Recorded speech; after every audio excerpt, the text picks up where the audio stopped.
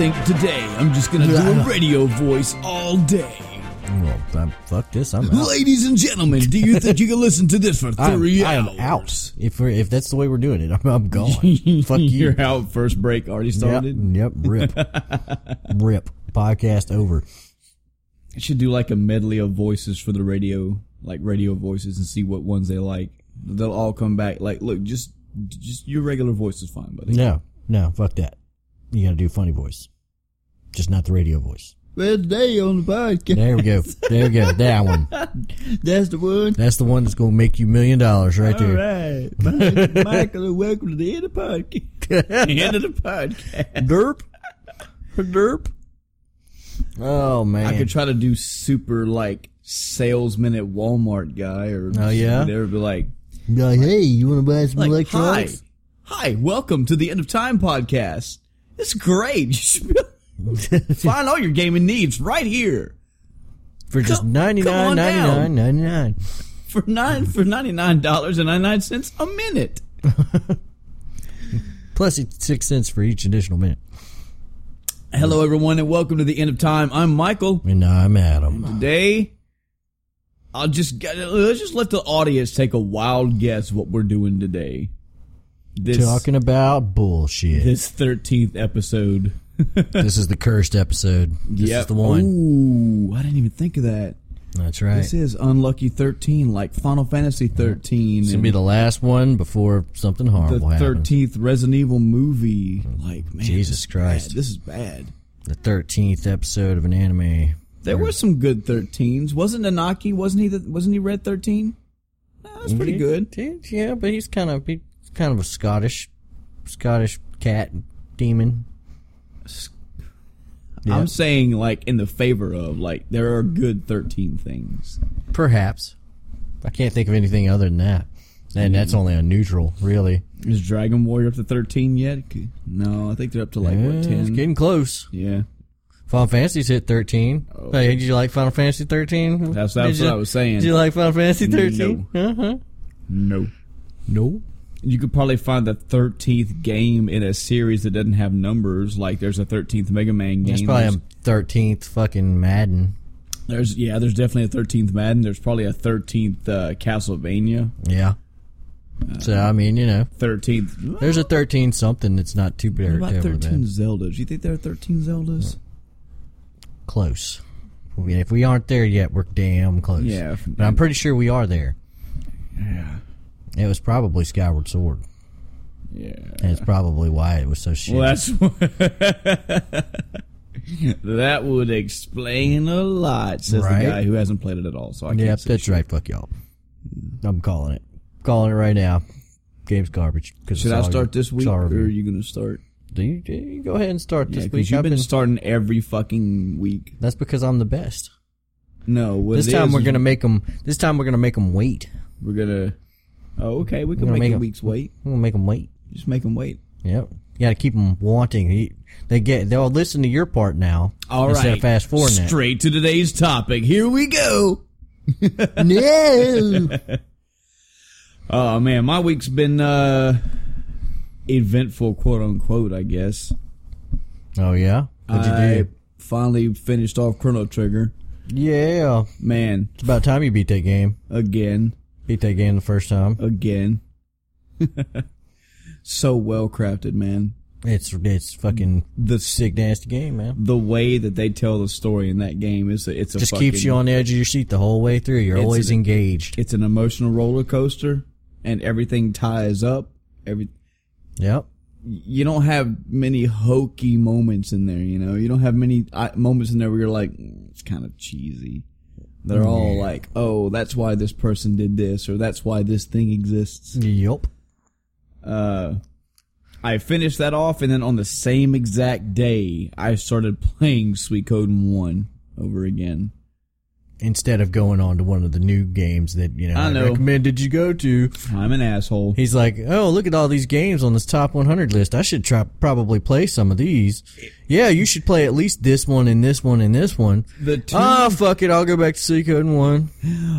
Are you gonna and 2? Are you gonna fault me for playing Suikoden 1 and 2? I'm gonna fault you for interjecting it before some good games that Are you you haven't going to played. fault me for playing Suikoden 1 and 2 I'm not over Valkyria Chronicles and Baldur's Gate 2, Assassin's Witch? Because the only reason I'm going to fault you for it is because you haven't played those. This is what you're getting is Suikoden leftovers that you've reheated in the microwave. It's also Suikoden, as in I haven't played Suikoden 1 in over a decade, and I haven't played Suikoden 2 in like 6 or 7 years. Damn. So it hadn't been 6 or 7 years. I think you've played it more recently than that. Well, 3 or 4, maybe. Yeah, probably. Either way, that's a long fucking time, especially for Suikoden 1. Suikoden 1 mainly. But you can just, as I was telling you earlier in the week, man, you can destroy Suikoden 1 in like 15 hours if you know what you're doing. Yeah. If you're going through there, like, get fucked. Get fucked. Yep. You can go through there and rape. What's the name of his teacher? Tyr's teacher in that game? In Suikoden 1? Yeah. He has his instructor who taught him how to use the stick. And you can find him, and they have a Unite attack, which hits everybody really fucking hard. And he's like the best character in the game. Yes. I don't remember his name, but I know who you're talking about. His name is like Genkai or something like that. I think so. I think that, oh man, it's been too long. Once you find him, you're going to be like, oh yeah. Yep. Then it's like, you don't even have to auto attack anymore. You're just like, Unite, done. I've already had some wow moments. Spoilers for Suikoden 1 for the Sony PlayStation. Oh no. If you remember, at the beginning of the game, I'm only like 2-3 hours in the game, I don't know. Uh-huh. But there's a section where you have to go into this general's house. His name's Lapont. Yeah. He's the orange guy. I always call him orange because his fucking hair is orange. He's got that big green cloak. Orange. He's got a green cloak, but they colored it orange. He's just orange. But you have to invade his house because to get his attention, you're trying to get his attention. Yeah. So you steal his favorite sword to get his attention. Yes. No, you steal his sword, and one of the guys there backstabs you and is like, yeah, I told him you were here. And he approaches you, and you're like, yeah, I've got this liberation army I'm forming. I need you to join. And he looks to his wife, Eileen. He says, Eileen, you're no longer my wife. And she's like, excuse me? He's like, I'm about to go. I'm about to these people right in the ass. Shit up, and I don't want you in the middle of drama. And she's like, baby, I signed up for drama and shit the day that I met you. And he's like, good answer, wife. He's like, I'm gonna have to leave you because I'm about to go fuck these guys. Yeah, he does it like that. Like, he's like, your main character, which doesn't speak, everybody around you's telling them what's going on, but it's like, yeah, I've got this liberation army, you know, the empire's corrupt. Some shit's going down, and I need some good, strong people. You know what's going on. You can fight this cause. Come fight with me. And he's like, I hear your story. And he immediately turns to his wife, Eileen, you're not my wife anymore. And I was like, whoa, whoa. And she was like, what the fuck? He's like, yeah. I don't know if you want to be around for this shit. Then you meet his son. Yep. Then you meet his son again in the next Sheena, game. Isn't it? Yep. Good game. Highly recommend anybody. As always, it's up in the alley. Games you should play. Yeah, he's in Suikoden too. Yes, I do. I do have designs to play Baldur's Gate 2 and Valkyria Chronicles. I will probably start those two in whatever order I choose after I finish Suikoden 2. I really wish I just had more of a spark to push me to play Valkyria Chronicles, because honestly, I'm playing it because everybody says it's great and you say it's great.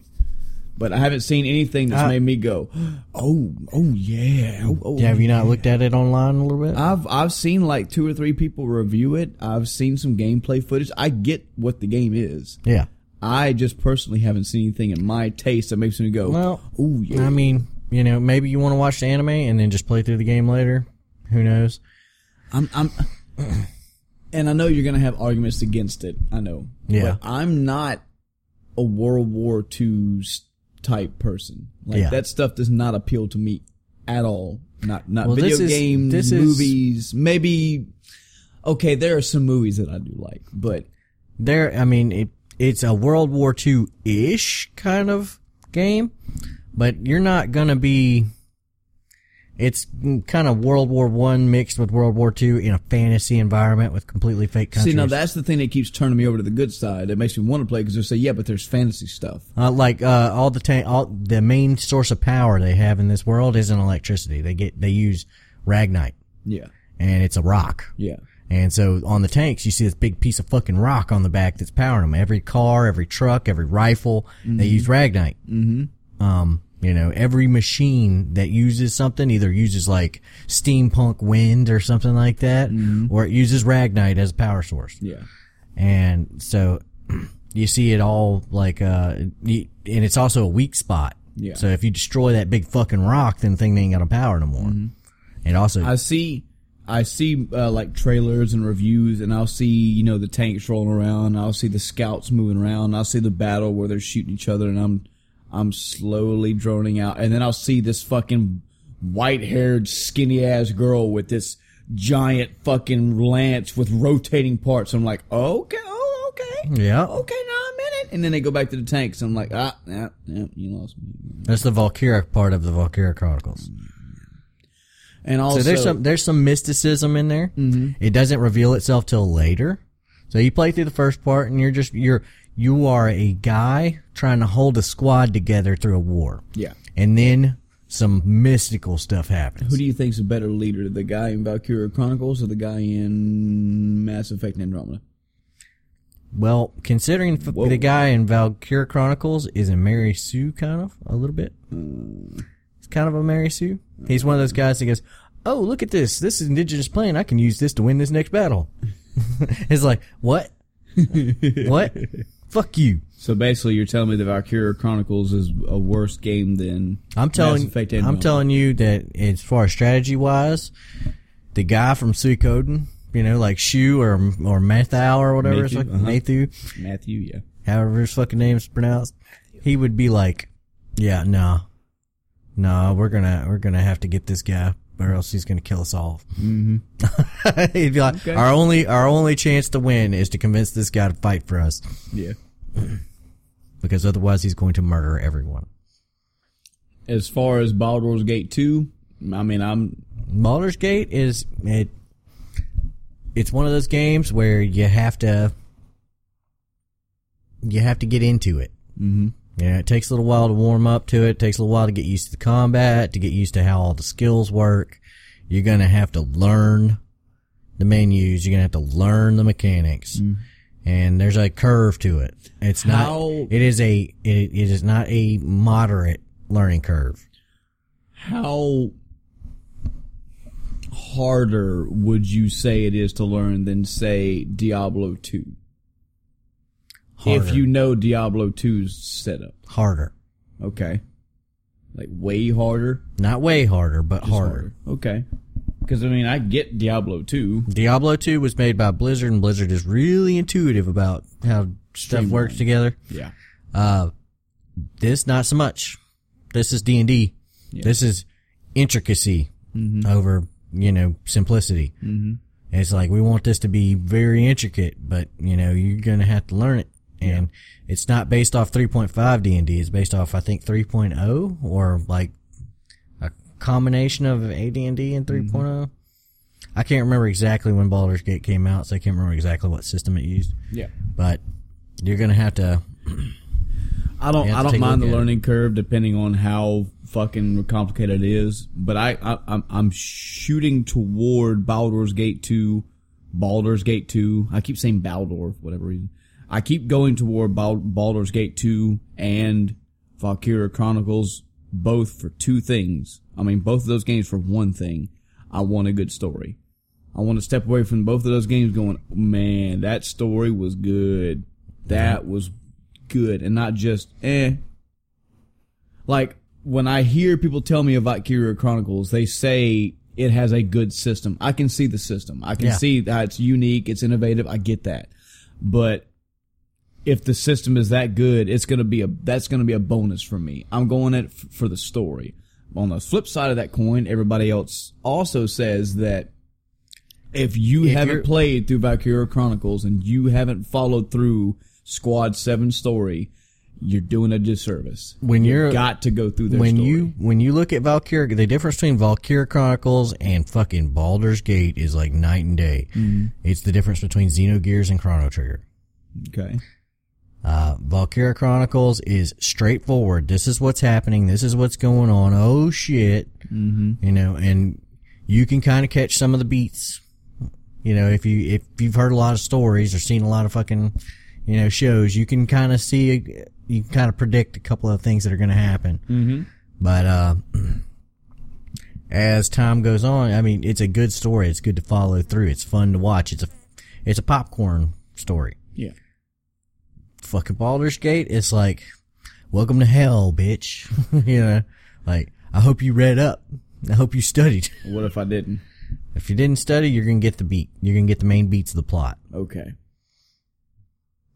I can deal with that. I mean, I can get the main beats of the plot, and you're gonna get a whole shit ton of side content. Mm-hmm, mm-hmm. Oh my god, so much side content. Good. And you have to understand the way the planes of Baldur's Gate doesn't pull any fucking punches. Spoiler. Yes. Minor spoiler. Spoiler is fine, but you need to make that statement make sense. What do you mean?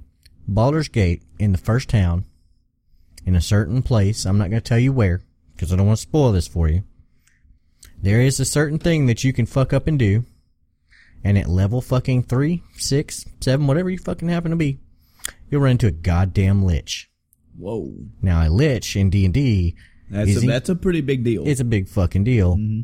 And what he's going to do is, hi, I'm a lich.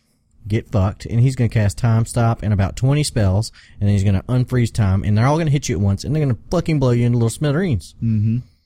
Now, if you were a higher level party, you might have been able to stop him from getting that spell off, because if he gets the spell off, you're dead. Yeah. But you can't. Yeah. Because you're not high enough level. Mm-hmm. And this is just out of the blue. Out of the blue. You know, you're going to fight dragons, and they're going to fight you like dragons, and they're not going to pull any punches. Okay. You're going to fight. There's vampires in the game, and vampires in D&D are not something to be fucked with. They have this thing called energy drain. No shit. Okay. And energy drain gives you negative levels when you get hit. Whoa. What? So every time they hit you, 2 levels gone, 2 levels gone, your level 20 party is now level 10. Wow. You're dead because they eventually get to the point where they're just one-shotting you. Wow. And they're hitting you in packs. So you have to be ready to fucking fight them. And you're not going to be ready to fight them. That first playthrough is going to be brutal for you. Mm-hmm. Oh God, it's going to be brutal for you. You're going to be like, man, I'm dying. I died so many fucking times. Oh my God, this is going to be like Demon Souls of RPGs for you. Because you're going to be fumbling around with the system, and you're going to be able to harness maybe 60% of its power the first playthrough before you really get fucking good. Mm-hmm. And, I mean, you know, unless you come from a very strong D&D black background, and specifically... A blackground? A blackground. Yeah. Tell me about your blackground. Yeah. That's, wow. Anyway. So you go through your D&D, if you have a really strong D&D background, then you're probably going to be able to, you know, go, okay, well, I remember how this worked. Let's see what kind of spin they put on it. Mm. Not so much if you don't. You're going to have to learn everything. You can actually set it in the options where you can see the dice rolls and stuff like that. Mm-hmm. And it'll show you how your attacks broke down. Yeah. And stuff like that, and how the enemy's attacks broke down, and how their resistances worked, and how your resistances worked. Okay. But there's a lot to take in, man. It's a whole lot to take in. I'm not trying to intimidate you out of playing it. You're not at all. If the story is there, the story is always there. If it's a D&D game. If it's going to be interesting and the gameplay is fun, I'll deal with the learning curve. It wouldn't be the 50th time that I've had to deal with the learning curve. Another good game you should play is, well, actually, 2 good games you can play by the same company. You should play Knights of the Old Republic. Mm-hmm. See, here's the thing about Knights of the Old Republic, though. I think Star Wars are for fucking loser ass nerds. So damn. Well, there goes all the rest of our podcast listeners. Shit.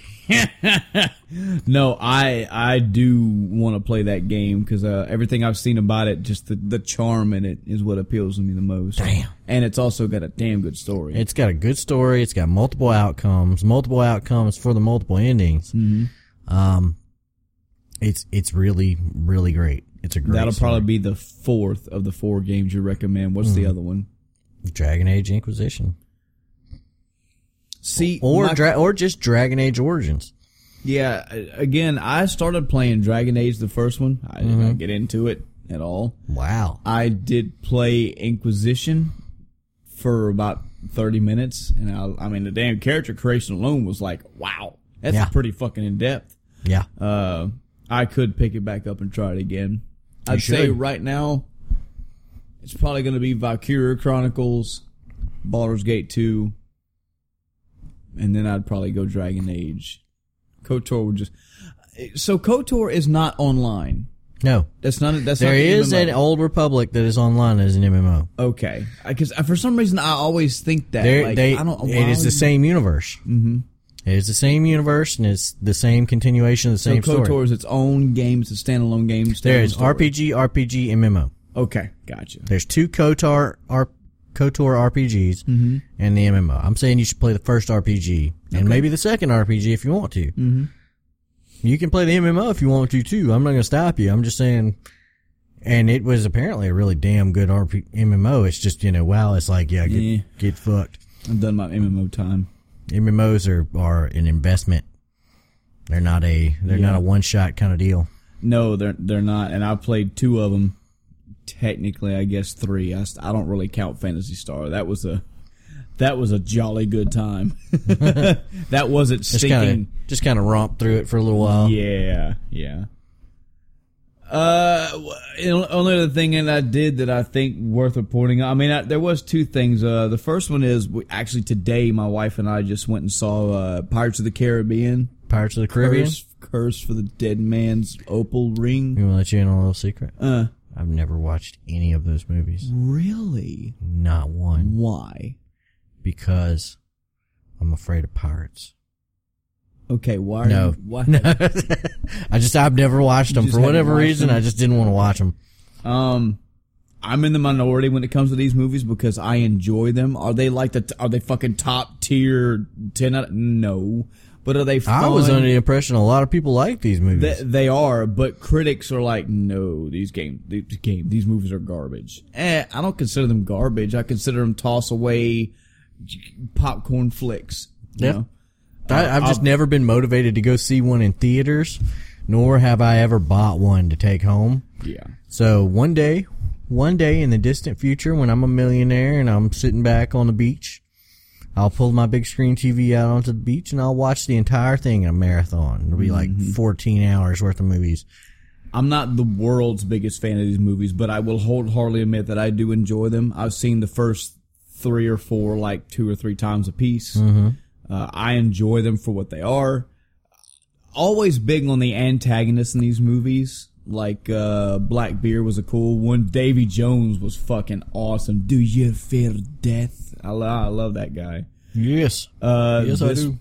This one has Javier Bardem. He's playing a Spanish conquistador. Yeah, God, I just saw this movie and I forgot his name. Salazar, something like that. Not the Resident Evil 4 Salazar. Good movies. I will say this about them though. They know, these Disney movies know how to fucking push you forward through plot like crazy. Because there were 2 or 3 times where in a 20-second span, they give you stuff and you're like, well, I think that was pretty big. That was a lot of info. Just, oh yeah, by the way, this guy's a god. Next scene. You're like, whoa. Can we go back? What the fuck just happened? Stuff like that. They're like, yeah, don't worry about that. Yeah, it was a good movie. The other thing is, I kind of want to give a shout out. I don't think we've ever done this, and I guess, are we going to start doing this now? No. I'll run this by you. See if you. It's something I talked about before. If anybody has heard a year or so ago, the gaming sphere known as Game Trailers went down. Yeah. Like, the whole company got shut down. Everybody got laid off. Horrible story, in my opinion. I'm sure it has its reasons, but that was not cool because there were a lot of good people. A lot of people lost their jobs for that. Yeah. And soon after, some of the core people at Game Trailers, like Kyle Bossman, got together and was like, hey, we're going to just make this fucking Patreon. Okay? For fans that like us, that like the content that us Game Trailers guys did, if you guys want us to band together and do something else, show us in the money, show us in the votes, show us that you want us, and we'll fucking do this. Like, we're not just going to leave just because the company's gone. And they raised a shit ton of money, and they have formed Easy Allies, and they're doing great. They're doing just like what Game Trailers used to be. They have game reviews, they've got podcasts, they've got talk shows, they got conferences, all this stuff. So, damn. Fucking shout out to the Easy Allies, guys. I'm proud of you. I'm happy that you guys got that going. That's awesome to be like, on the one hand, you're at one of the top premier like gaming personas out there, and then, hey, by the way, your job, you're laid off. Yeah. Bye. By the way, fuck you. And they're like, yeah, we're not done. Our fans do not want us to be done. I recommend anybody that liked Game Trailer stuff. If you've never heard of them, go check out anything by Kyle Bossman, but definitely go check out Easy Ally stuff. It's really cool. I stumbled across them and watched a whole bunch of their reviews. I also listen to their podcast now. That's like, I don't know, 9 different podcasts I subscribe to. Good stuff. Good stuff. That's pretty much been my week, though. Wow. You did a lot of shit. Well, it's weird being at this age and saying in one day I finished off Chrono Trigger and then started Suikoden 1. Yeah. When back in my youth, those were 2 pillar moments of my life. Yeah. You know, it had to take me a couple months to knock down Chrono Trigger just because I was, you know, the little times I could play it and how much I played it, you know. Well, I mean, there's a difference between the way you play one of those games now and one of the ways you played it back then. Mm-hmm. Because before you'd walk through and you'd be like, I would do one thing, and then I'd walk through every other area in the game to talk to every other NPC to see if anything had changed. Yep. Not so much anymore. Now I'm just like, you know what? Let's get on with it. Plus, you also know where to go. I mean, not saying that you should always be lost in either one of these 2 or 3 games, but you know where you're going. Yeah, you know what the next thing is. So you're going to go fix that. You're actually reading the text and understanding what's being said, too. Exactly. What about you, man? What's your gaming Oh, man, like? To be totally honest with you, I haven't had a whole lot of gaming time this last week. You haven't had a whole lot? No. That's understandable. Life happens, man. It's been life this whole last week. Mm-hmm. But I did get some time in on Andromeda. Mm-hmm. Still checking the boxes. I checked a couple boxes on The Witcher 3, too. Oh. Yep, went back there. Checked a couple more boxes on that. Mm-hmm. And, the big thing that I've been watching, I've been trying to keep track of a couple of things while I'm playing. Mm-hmm. And I'm still looking at that PlayerUnknown's Battle Royale. Oh, yeah. Oh, man. It looks really good. PlayerUnknown's Battlegrounds. Good. And that's going to be a badass game, dude. It's going to be a badass game. But if we didn't make this point clear, I do apologize. This game is not out yet. No, this is still like a beta format that you can get it on Steam. Play. You can get it on Steam and pay your $30 and already have the game. Yeah, and play the pre-access right now is fucking awesome. But as polished as the game is now, it's not finished. They're still updating it. They're still making changes. They're still working it. The official game is not out yet, but it's coming. So I like that. Oh yeah. Oh, yeah. And I'm also looking at Star Citizen. Mm-hmm. They're talking about the 3.0 update and all the things it's going to bring with it. And I'm like, oh, man. Still just chomping at the bit. And the more I look at Star Citizen and the more things are starting to come together, I'm like, oh, my God. Yep. I really hope, and I mean this genuinely, I really hope when this game comes out, it just blows video gaming out of the water. Yeah. I hope that people en masse look at Star Citizen and go, holy fuck. This is what could have been done. Wow. And Star Citizen goes, you know what made this happen? We took our fucking time. Yep. We went out and we said, look, this is our goal. Mm-hmm. We're going to make a game. You know, We're going to make a universe. We are going to stand this up out of nothing. And then we're going to take our time getting it to where it exactly to where it needs to be. Exactly. We didn't have like 20 people and each person had like 5 ideas. We come into a boardroom and I'm fucking smoking a cigar going, all right, what do you got? And they're like, here. And I go, all right, I'm going to cut all that down to a third because of time and I want more money and I want a good release date. Bye. No. We said, what can we do to make this game better? What can we bring? Well, not only that, but they kept making Kickstarter goals and they kept getting met. Yep. That was the thing, is that they were like, okay, well, I mean, if you give us, this much money, we'll be able to add this to the game. And they were like, done. Yep. Well, what about this? Done. What about this? Done. What about this? Done. And eventually they had to shut it down. It's getting to where they were like, okay, plate is full. We're looking at like 2019 now. It's like 2012 and we can't get this done. And so we want to, and that's not to say that when the game comes out, they're going to treat it like an MMO. It's going to be like a WoW. Yeah. If there was ever a WoW killer, this is it. But it's going to be, you go into the game, you play, and they're constantly updating it and constantly, supporting the game and adding new content, and it's going to be so good. It's going to be so good. I love that they're going to have shit, and I mean, I know I'm a broken record. One critique I have so far, one critique, and that is, it doesn't seem like your character's going to have any kind of personal attributes. That should be okay, because you're playing an arbiter of what you want. Yeah. Well, I think it would be cool that if your character, had like a strength stat or an intelligence stat. Oh, I see what you're saying. Okay. like maybe a Skyrim type thing where they, even if it was just a ho-hum Skyrim type thing where they were just like, okay, well, here's your strength and your intelligence, your dex, etc. And then we'll give you a little bit of extras for these. Yeah. Maybe your dex makes your character run faster or, dodge more or something. Yeah. Maybe your intelligence makes these mini games move a little slower. So you're a little bit more creative in figuring things out. Maybe your patches last, maybe your repairs last a little longer. Stuff like that. Maybe your constitution keeps you from bleeding out a little longer. Stuff like that. I thought you meant more like from story and scene and movie cinematic. Like they're not their quirky person. Which if they weren't, I'd be fine with that. Oh yeah. Well, no, having character. I think that's one of the next frontiers of actual character design. Is, I mean, you have, like Baldur's Gate, you'll see where you get to pick their voice, and you can pick any voice from like the hero, it goes through all the male voices and all the female voices, and you have the male voices where you have the guy that's a good, strong guy, and he goes, ha-ha, watch out, evildoers. And you have the bad, strong guy who goes, I'm gonna mess you up. And then you have, like, the insane guy that goes, fucking die. Fucking die. Yeah, so, I mean, you're like, that's oh how my the actual God. English Kefka sounds. Yep.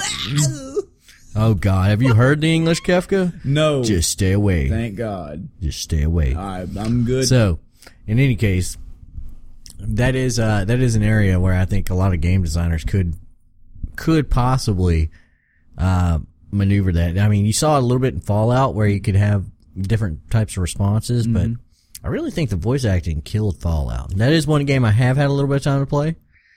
We can have an episode about this if you want to one day, but we probably should. Speaking of Easy Allies, I was watching their talk about Breath of the Wild, and a long part of their discussion was about voice acting.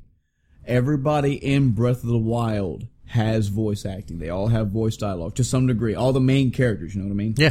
And Link does not. Not only does he not, as usual, they also have a pseudo in-story canon reason why he's so silent.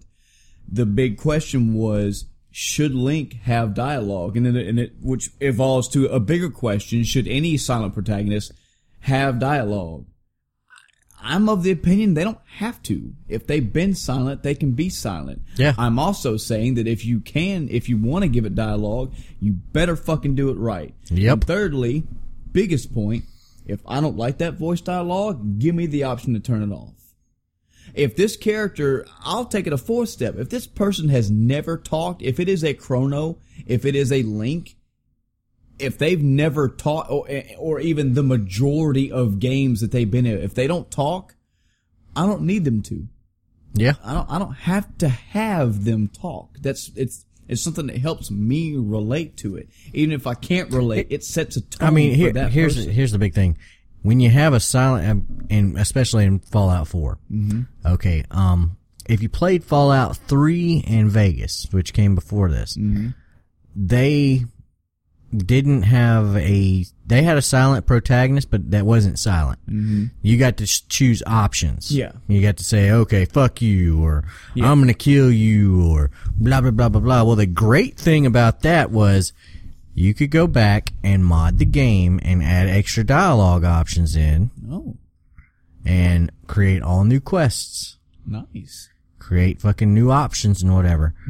You can't do that in Fallout 4. Because all the stuff is voice acted. Laid out in a row. Yep. And therefore, and you still have options. It's just you can't go past what Bethesda gave you. Because otherwise it sticks out like a sore thumb. Yeah. And he goes, okay, well, he didn't actually say anything there. So, man, unless you want to just go with silent options, like you just punch a motherfucker in the face for no reason. Yeah.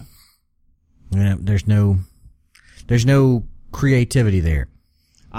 There's no option for good seamless modding.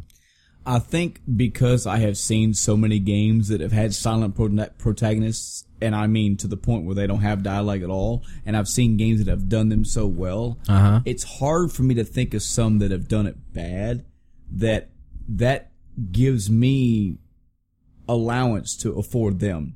To say, no, you don't have to. You can do, you show me that you can do it silent. Even with you show Semi. me creatively how you can do silent and people around them aren't. There are semi-silent protagonists that go, they have very few choices in their dialogue. Yeah. Where they go, okay, well, ho hum, I'm just gonna kind of chill out and. What do you squall? Yeah. Where you're just kind of like, okay, well, I mean, I guess I don't have to, say anything. Like the KOTOR protagonist. He made decisions. He made choices. He wasn't silent per se, but he never spoke. Yeah. And his options were really limited. He would talk to people and be like, okay, well, here's your stuff, but you never really got the feeling that your options were defined solely by the game creator, or that your character was exactly the same every single time you played. Right. With the silent protagonist, you can do it. When I say silent protagonist, I'm not saying it in the traditional sense, like like a Chrono or a Link. I'm saying with a non-speaking, non-voice acted protagonist. Right. You just have that option there that never really goes away for, just infinite support from the mod community. Yeah. I love that. I love being able to go into Skyrim, which is another great example of not voicing a fucking protagonist, and they get to put more options in the game. You go into Skyrim, and you meet a character that has never been there before, and they go, hey, blah, blah, blah, blah, blah. Do you want to go do this? And you're like, yeah. And it fits perfectly because that's the same way you would have chosen it had this person been in the game from day one. Right. And so it just instantly, it's just so, I love not having to deal with the jarring effect of a mod. Yeah. And it allows the game to be expanded on and for the story to continue and to constantly be, I could go fire up Skyrim right now and play something I've never played before. I just watched a mod a couple of weeks ago about some kind of haunted house or some shit. Yeah. Somebody put together. An example of this, for just getting off like an RPG tangent. But here's two games that you could play. This could be like a test for yourself to see how you feel about a character that was originally silent, but then got dialogue, not even voice dialogue. Yeah. Go play Super Metroid. Okay. Yep. here's a game with, except for the last Metroid is in captivity, the galaxy's at peace. This game tells a story. It tells it through the environments. It tells it through the upgrades. It tells it whenever you see the Metroids running around. Spoiler alert for Super Metroid. It tells you story at the last battle of the game. You get a whole scene where somebody could narrate that if they wanted to. If the Bastion guy wanted to come in and narrate the last fight in Super Metroid, and it would be epic. It would be action-packed, it would be heart-wrenching, and it would be like a momentous thing to see. No dialogue. Samus doesn't get up and has a voice box, a dialogue box pop up. She goes, breathing heavy. I won't stand for this, mother brain. Like, no. No dialogue in this game, no voice popping up at all, but you get the story. Yeah. You get a whole concise story. Play that, and then go play Metroid Fusion.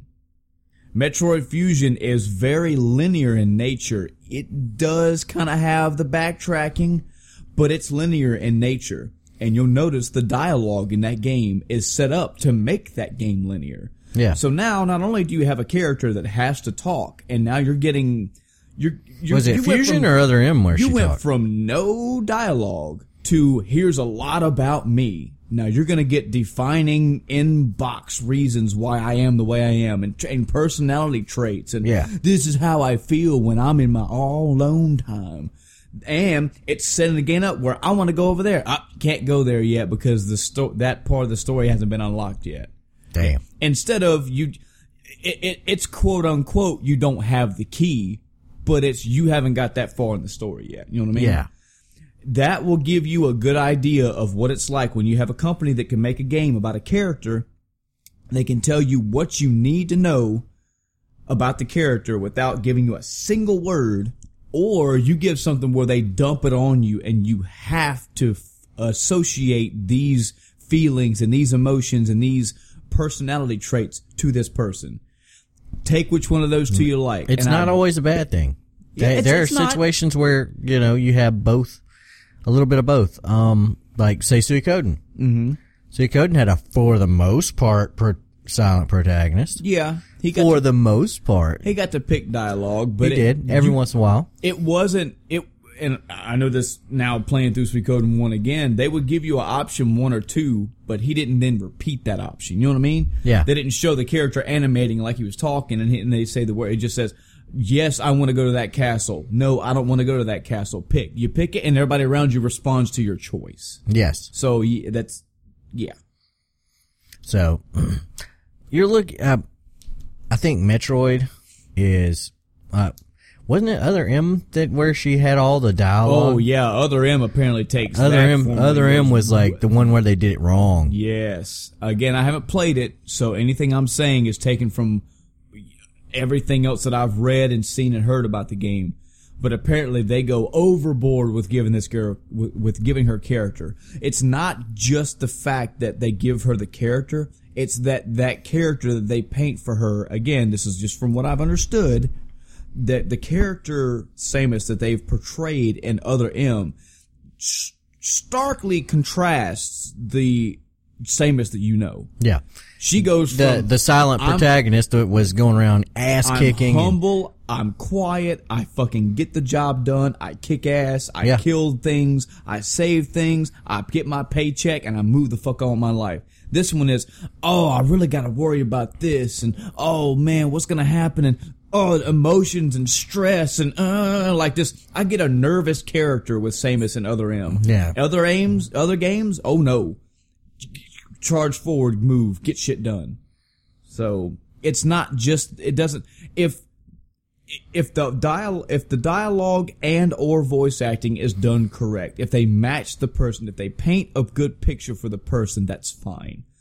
But when you start a franchise or start a series, be it limitations or not, and you make I consider it a directive choice, a production choice, an artistic choice, decision to not have dialogue. I'm thinking, great. You have the wherewithal to do all the machinations around that, all that it takes to make that silent protagonist relatable, enjoyable, and a good character, then the next game or whatever down the road comes out and you say, now we're going to give this person, we're going to make them talk and we're going to give them a voice dialogue or audio.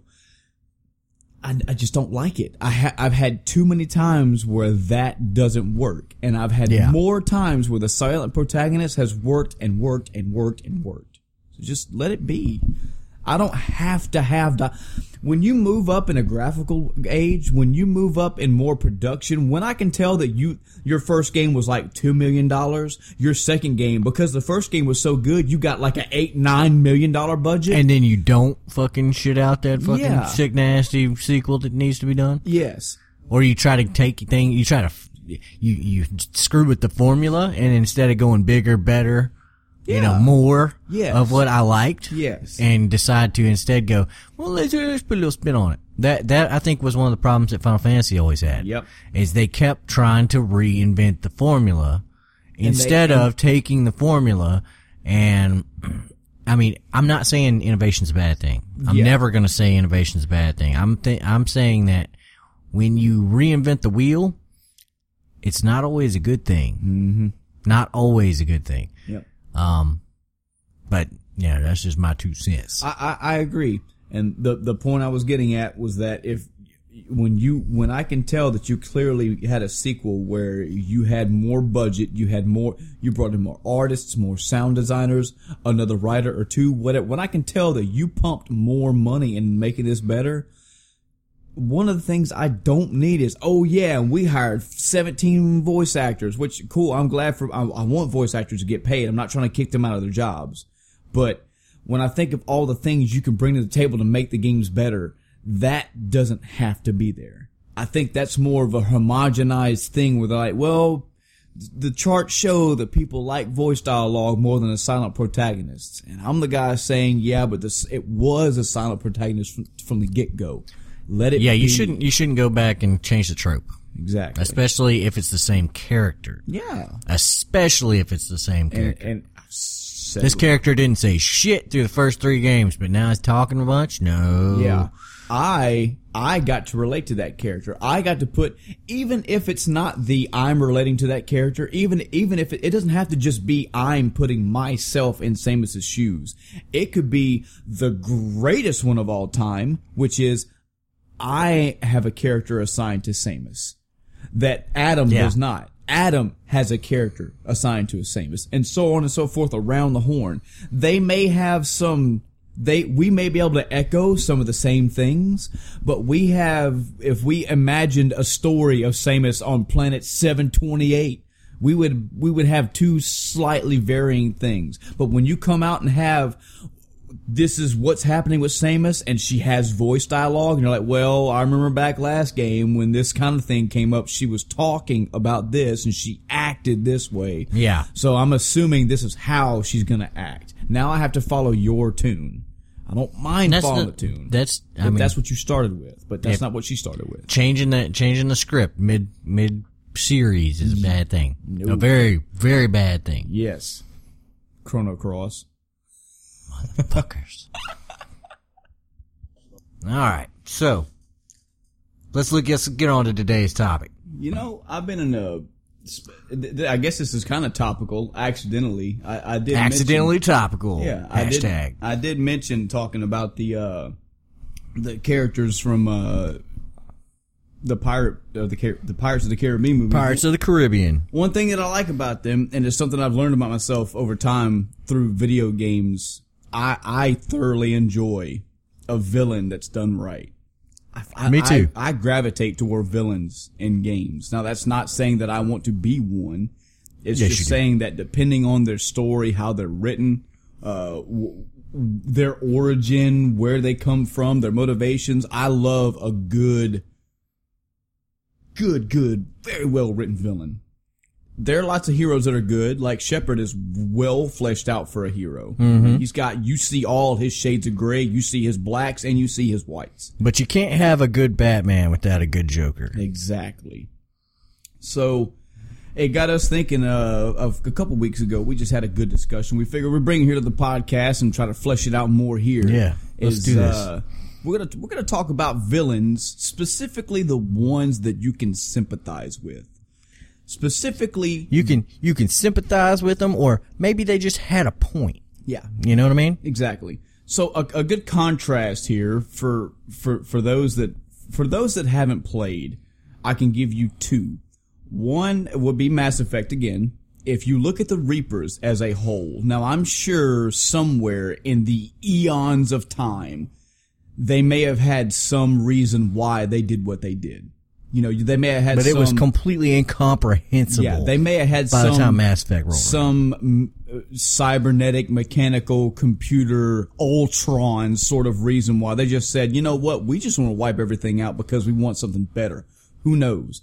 But in the tale of Mass Effect as a whole, you can't look back at a root cause and go, oh, well, there was a computer built and somebody, you know, erased a memory bank of a computer's memory, and they took that and manifested it in eons of time. The Reapers are there as just a force. They are a force of nature. We are here and they are here reap. to fuck. We are shit here up. to do what we want for our own mechanical whatever agenda.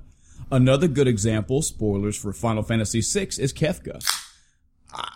I can't think of anything. I can't think of anything in Final Fantasy VI that was fleshed upon where you look back and go, oh, well, you know what, and Kefka's maybe Kefka wasn't such a bad guy. Maybe Kefka, and you know, in the first war of the Magi, you know, his mother was murdered by, you know, the Empire or something, and Kefka is just, I'm just here to fuck shit up because I can.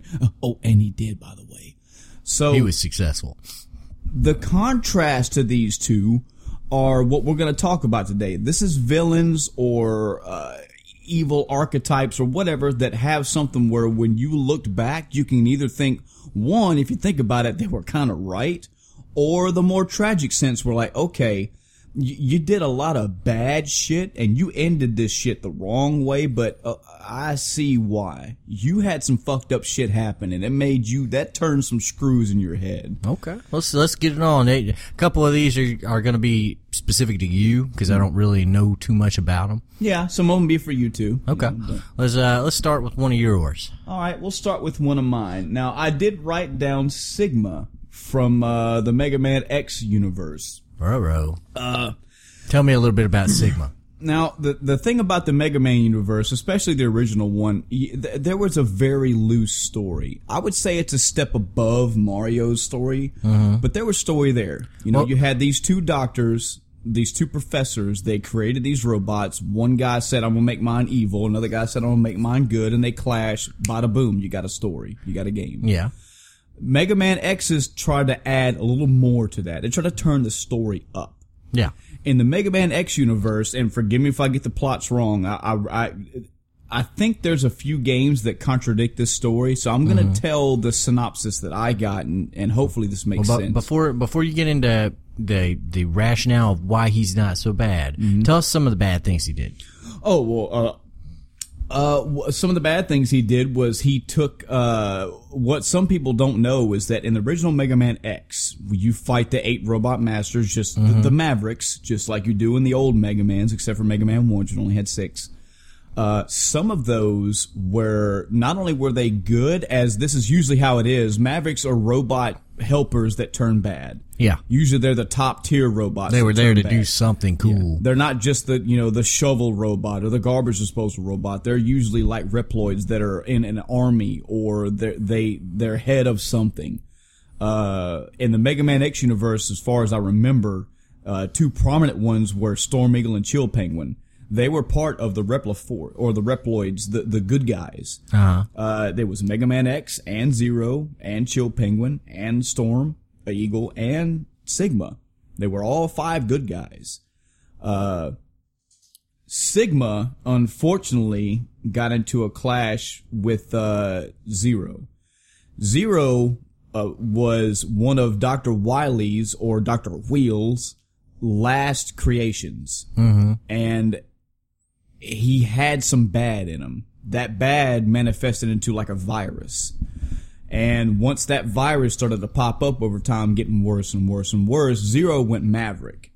And before he was part of the good guy force, before he was here, when he was unearthed, he just come out the ground shit crazy mad. Well, they sent Sigma in to fight him. They had sent some forces after him, and Zero was just barehanded, mind you, was waylaying Reploids left and right. Well, the word got back to Sigma, and he was like, well, I mean, he could have called X in, he could have called Storm. He's like, I'm gonna go handle this shit myself. So he went in and fought Zero by himself. And in doing so, he got tainted with the virus that Zero had. The positive of this is they pulled Zero back for study, and they were able to dig this out of him and make him pretty much good. Sigma was infected but didn't know, and it started to eat at him over time. And eventually, as everybody knows now, he became the ultimate villain. Like, the virus just completely overtook him. Yeah. And that, to me, is a sympathetic sort of villain. This guy was a good guy. He was the commander. He was a good guy. He just got corrupted. He was the captain. He was the guy that was better than X. He was, to a degree, better than... Remember, when there was a fight, I think this was in Mega Man X4. There was a fight that it was a story fight that tells you sort of like an origin story of where this whole virus shit started. And that was the story. Zero was bad. Zero was just killing people, and they didn't even know what the fuck Zero was. They just called him this red Reploid. He was like, all right, well, let me go check this out myself. Yeah. At this point, he was the captain of this squad. This company. He was the top tier. When you needed badass, he was Reploid, the leader. Yes, he was the truck stick and the final fucking. He was the trump card. He had the sword that Zero got later. I mean, he was the badass, and they sent him in, and kind of unbeknownst to him, kind of without his say so, he got infected, and over time it just got worse and worse and worse until he said, "You know what? I'm gonna help Reploids be the absolute best that they can be," and that's by not showing what you show, X, and that's compassion. There's a scene where. I think it was from the Mega Man Command Mission, not Command Mission, the PSP game. I think it's like the origin of Sigma's arrival or origin of Sigma, something like that. They show a robot. It's just a generic like 4-legged worker robot, and it's gone Maverick, and it's killing people left and right. Zero's there, X is there, Sigma's there. That thing is fucking dead. Everybody around them's dead or dying. I mean, whatever it is that they came to attack is fucking dead. Well, no, not yet. It's there, and it's X shows up and does his fucking X thing, and he blasts a hole, and it gets back up, and Zero's fighting him. And the Maverick little machine thing grabs one of the random Joe Blows in the squad and picks him up and holds him. And X has his blaster up and he's about to shoot him. And he's doing the whole squinting the eye and trying to get a shot. And Chill Penguin's like, dude, shoot him. Shoot him. If you don't, he's about to tear us all to pieces. And Zero's like looking at the guy, and he's looking at the Maverick, and he keeps looking at the weak point, and the guy's in the way, and he's like, I can't. And they're like, dude, take the shot. And he's like, Sigma comes in with one sword swipe, goes, yeah, he cuts the dude that's held hostage. He cuts his arm off, but he kills the machine. Now, mind you, this is a Reploid. I'm sure he can get another arm put on. But Sigma's like, X, you have power. You're an awesome individual, but you need to learn when to pull the trigger. Because if you don't, this is going to be your downfall. And you can see the look on X's face. He's like, I don't know. I feel compassion and all that. And he's like, that's your weakness. Now, that's not necessarily Sigma talking. That's that virus starting to work with him. That virus fucking with his brain. Exactly, because that's still the captain of a good team. He wouldn't have done that. He would have maybe found some other way, but he was like, fuck this. A to B, cut the guy, cut the machine in half. And it happens again later, and that's when Sigma shows up and goes finally full Maverick, and he's like, I'm gonna be what X can't be. Everybody looks at X like he's just this pristine poster board for what Reploids should be. I'm going to show you what Reploids need to be. They need to be done with compassion, be done with all this bullshit, and just rise up. And that's what he does. He becomes a bad guy. So the fact that he started out way at the top, maybe not to the angelic, oh, really everybody loves him level that X was, he was still the good guy. He was that good commander, and he got turned over, you know? Okay. Good example of a sympathetic villain, you know? All right. Now maybe I'll try one. Okay. All right. I'm going to go with Galleon. Oh, Galleon from Lunar and Silver Star Story and Eternal Blue. Galleon, and I'm going with the base Galleon. I'm going to defend his actions as a villain.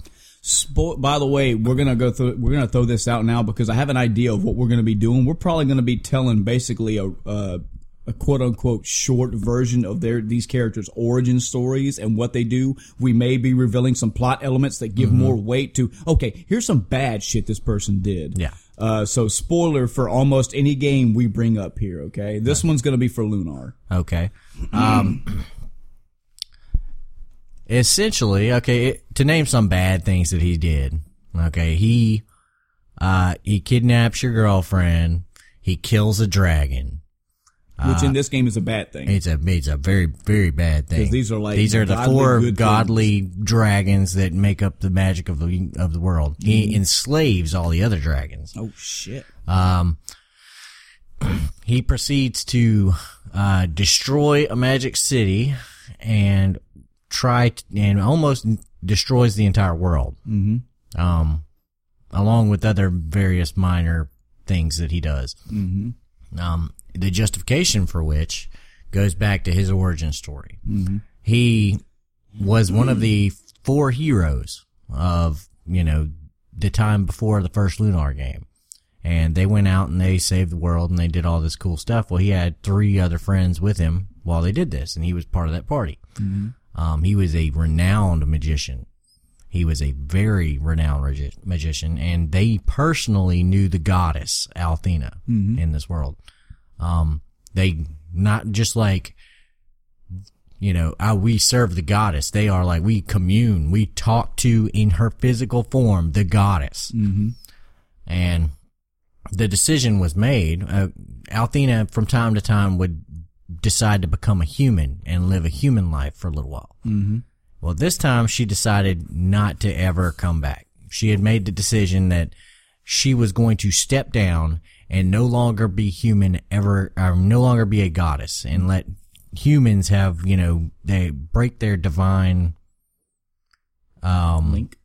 Not so much link. She wanted them to control their own destinies, pretty much. She saw that they were becoming too dependent on her, and that they were, they were living for her, not living for themselves, and doing what they could do, what they had inside them to do. So she decided to release her hold on humanity. Can I just say that is an awesome story for a god to have? Yep. Because we know you could think of games like ActRaiser or any game that has a thing where people are living their life, but they're like, oh, we need this to happen. Please, we need the gods to control this. That's a god that says, you know what, I can. You guys need to start doing this shit on your own. Yep. Because you need to have your own, not because I don't want to do the work, because you need to have your own destiny. You don't need to have every story end with, well, Althena made this thing happen. Well, that's really good. Here's the kicker. Althena in this iteration was in love with the Dragon Master, Dyne. And the Dragon Master essentially gets the blessing of the 4 dragons, which are directly underneath the goddess. And they imbue a hero, in this case Dyne, with a piece of it. Each piece of his armor is given to him by one of the dragons as their personal seal of approval. Cool. So he has a shield, he has armor, he has a helmet, he has a sword. All these little pieces that make up his stuff all come from the different dragons. Well, she and Dyne had a little thing going on. They you could tell that she favored him very heavily. Well, for one, Galleon was very, very jealous of that. But when she made the decision to become a human and release that power, imagine what it would feel like if you knew God. And then you knew God was like, fuck it. Wow. I'm going away. Yeah. Imagine the crisis. Is the other flip side of that coin. So he is not only being, he's not only having his love rejected, he's also having his entire religion, invalidated. All the things he'd known growing up. Wow. That's heavy. So he sits on this for 15 years. Like, oh my God. You know, this is incomprehensible. And the moment he discovers where the goddess had been reborn, he decides to take matters into his own hands. And that's when all this shit starts happening. He's basically trying to put the goddess back on the throne. Right. And steer her towards what he believes is the best course for Lunar. Right. Obviously, the heroes disagree. Yeah. But you can't really fault him for believing the way he did. Yeah. And he does come around to believing what they do. And later on, he is one of the few villains that ends up getting a redemption. There are a couple on this list that do, but yeah. He really, I mean, if you look at it, I don't see how you couldn't sympathize with this villain. Yeah, no, I mean, and I've seen other games and movies do this too, where somebody has come down and just brought, like, they just open a book and it's a revelation to where all of their, and I'm saying religious is a loose word, but all their religious ties and beliefs, the way they govern, it would be like somebody coming out and saying, hey, by the way, God just flat out does not exist. Here's the immovable proof. And there are some people who, I don't know, I guess you would say they're like, okay, let's make it happen. But there are some people who go, no, this is not cool. Not only does this challenge our beliefs, not only does this make things that we want to happen or to not happen, or things that we want to happen, not happen, this is wrong. It shocks people to the core. So you have this guy, I just consider him the most, and I'm saying fanatical in a loose way. This is the one guy that says, this is not the way shit should be. Yeah. This goddess needs to be in her place and shit needs to work the way it should, because this is what we have been doing. This is the way the world was designed to work. Exactly. So yeah, you could totally sympathize. And you end up having the exact same thing happen in the next game, Lunar 2. Mm-hmm. One of the main characters, I guess the character that takes Luna's place, which is, what is her name? Oh my God. Lucia. Lucia comes back and finds out that all this has happened. Mm-hmm. And she goes, oh, hell no. She's basically Althena's sister. Mm-hmm. And she goes, you released all your power into the world just to let humans do their own thing? No, humans are stupid. Yep.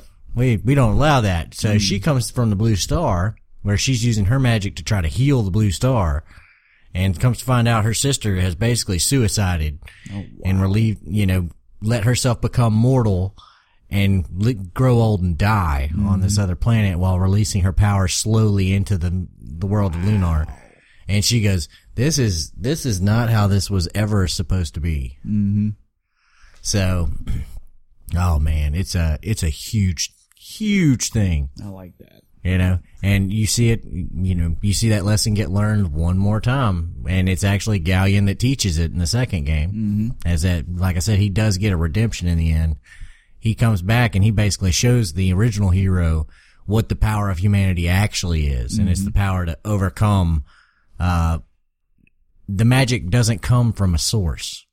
The magic is created inside of the people. Right. Does that make sense? Yeah, yeah. So, when they're all devoid of magic, he basically beats them until, he had been kind of fighting them over time in the entire second game, and he comes up in the final hour when it looks like the main villain has won by sapping their magical abilities. He comes up and says, you can't beat me? And they go, we can beat you. And he goes, oh, you can? Well, then do it. Yeah. And when they beat him, he goes, good. Yep. Good. Yep. And they go, oh, snap. And it kind of clicks. Yeah. You know what I mean? Mm-hmm. Great villain. Great story. Recommend you play the game.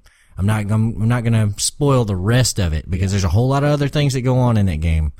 But as far as that villain's development goes, oh man, it's one of the best. Would you be mad at me if I played Lunar 1 and 2 before I played Baldur and Valkyria Chronicles? No. Oh man. I gotta say, like I said, I played Lunar Silver Star Story complete, but this was back in, we're talking 95. Oh yeah, it is as generic an RPG as you can get. I gathered that when I played it back in the day, but the more I hear I think you and I have this ability. We can sell a game. Yeah. You have sold Lunar to me several times. And I know you think you spoiled a lot, but I ain't got a memory. I'll forget half of it anyway, but definitely. It's one thing for me to tell it. It's another thing to see it happen. Yeah. So another villain that we could sympathize with, and this plays a lot into this. At the last minute, things change, and this is a big one. And I'm gonna try my best to get all this story right. But and spoiler warning, I shouldn't have to say that for every game, but I'm gonna try to. Final Fantasy 12. Now Whoa. you haven't played this, but again, it has such a good story. Pretty much every character has their own like oh shit moment. And the villain, I'm going to quote that real quick, that I'm going to talk about in this one is not the main villain, not Vayne, because fuck Vayne. Vayne was the bad guy. I'm going to talk about Gabranth. Yeah. And again, I got to take a breath for this because you got to bear with me. I really want to try to do this one right and justice because it is so good. You said you're never going to play this. Oh. Also, for those that were very curious about our little bet we had recently, because Adam has shown me time and time again that he just refuses to play another Final Fantasy game. You guys can try to sell him on a game, go for it. But I tell you now, if I can't, you got your challenge made for you. But you said you'd rather not play Final Fantasy 12. I would rather not. So mine is still Xenogears. I'm going to go through the entirety of Xenogears, and we still got time. I think we made this back in October of last year, so I still got time. I have since put it on him to play all of it, the Soul Reaver series. That's Soul Reaver 2, and Defiance. That will give you the entire story of those games. And I've shown him a couple cutscenes. This is totally off tangent, I'm sorry. But another series that if you haven't played this, just for the fucking story, the narration in the Soul Reaver games are awesome. Oh yeah. There is so much intrigue and backstabbing. Yeah, I played Soul Reaver back in the day. You are constantly trying to figure out what the fuck is going on with Kain. You're constantly trying to figure out what's going on with Raziel and Mobius and the God and all the... Why was this person killed? Why was this vampire killed? Why was this person saved? Why the fuck was this person allowed to live? Who killed this brother? It all fits in, and it's all wrapped up at the end of Defiance, and it's fucking poetic how good this story is. So he said he doesn't want to play Final Fantasy 12, so he doesn't mind me spoiling things for him. So I'm gonna spoil things for the game and for him too. It should be okay. At the beginning of this game, it is known that there is a king and he has a guard and etc., etc. You find out at the beginning of the game that the king gets killed by what you assume is his guard, his right-hand man. And everybody's like, what the fuck? And one of the sole witnesses there that sees it, well, he didn't see the murder happen, but he gets the idea this is what happened. He gets killed. So the witness is out of the picture. Yeah. So this one guy, this quote-unquote nobleman, has been labeled a treacherous murderer. And he's strung up in a dungeon. Well, he's in a dungeon cell, but he's like left to fucking die, left to rot. Damn. You find out throughout the course of the story that it wasn't him. And of course, he says it all the time. Everybody, especially, in a few moments where the character actually has some good gravitas to him, you're sort of lead character, quote unquote, in the game finds him and he's like, you got my brother killed. Like, I know you're nothing but a traitor. You're bad. And he's like, I didn't do it. He's like, yeah, it's what you would say. You're a traitor. Come to find out, he didn't do it. He had a twin brother. And his twin brother is actually in the Empire. His twin brother did it for a reason. So automatically, from the gate, you've got this brother labeled as a bad guy. Real bad guy. Killed an emperor, killed a king, killed like a very young soldier just because he was there seeing it happen. So everybody hates this guy, okay? Fast forward through the story, and forgive me, I'm blowing over a lot of key plot points to try to paint this end story for you, okay? There comes a scene where the next king is murdered. The new king is apparently poisoned. The king has this royal guard underneath him called the Judge Magisters. They're the ones that wear the really cool armor in 12. They're the top tier, the best magic user, the best sword user, the best lance user, etc. They are the badasses. Like when a judge gets called to the scene, shit's about to get wrecked. Yeah. Where they're like, oh shit, the emperor has been slain. Call the judges in because we got to figure out what's going on. So they show up, and you have these two characters underneath the emperor. He has two sons. He has one son named Vayne Solador. Vayne Solador is, I kind of equate him to Kefka. He's not crazy, mind you, but you can't really pinpoint a reason why he is the way he is. He's just like, I'm gonna get power and I'm gonna fucking rule everything. I'm just gonna amass all the power I can.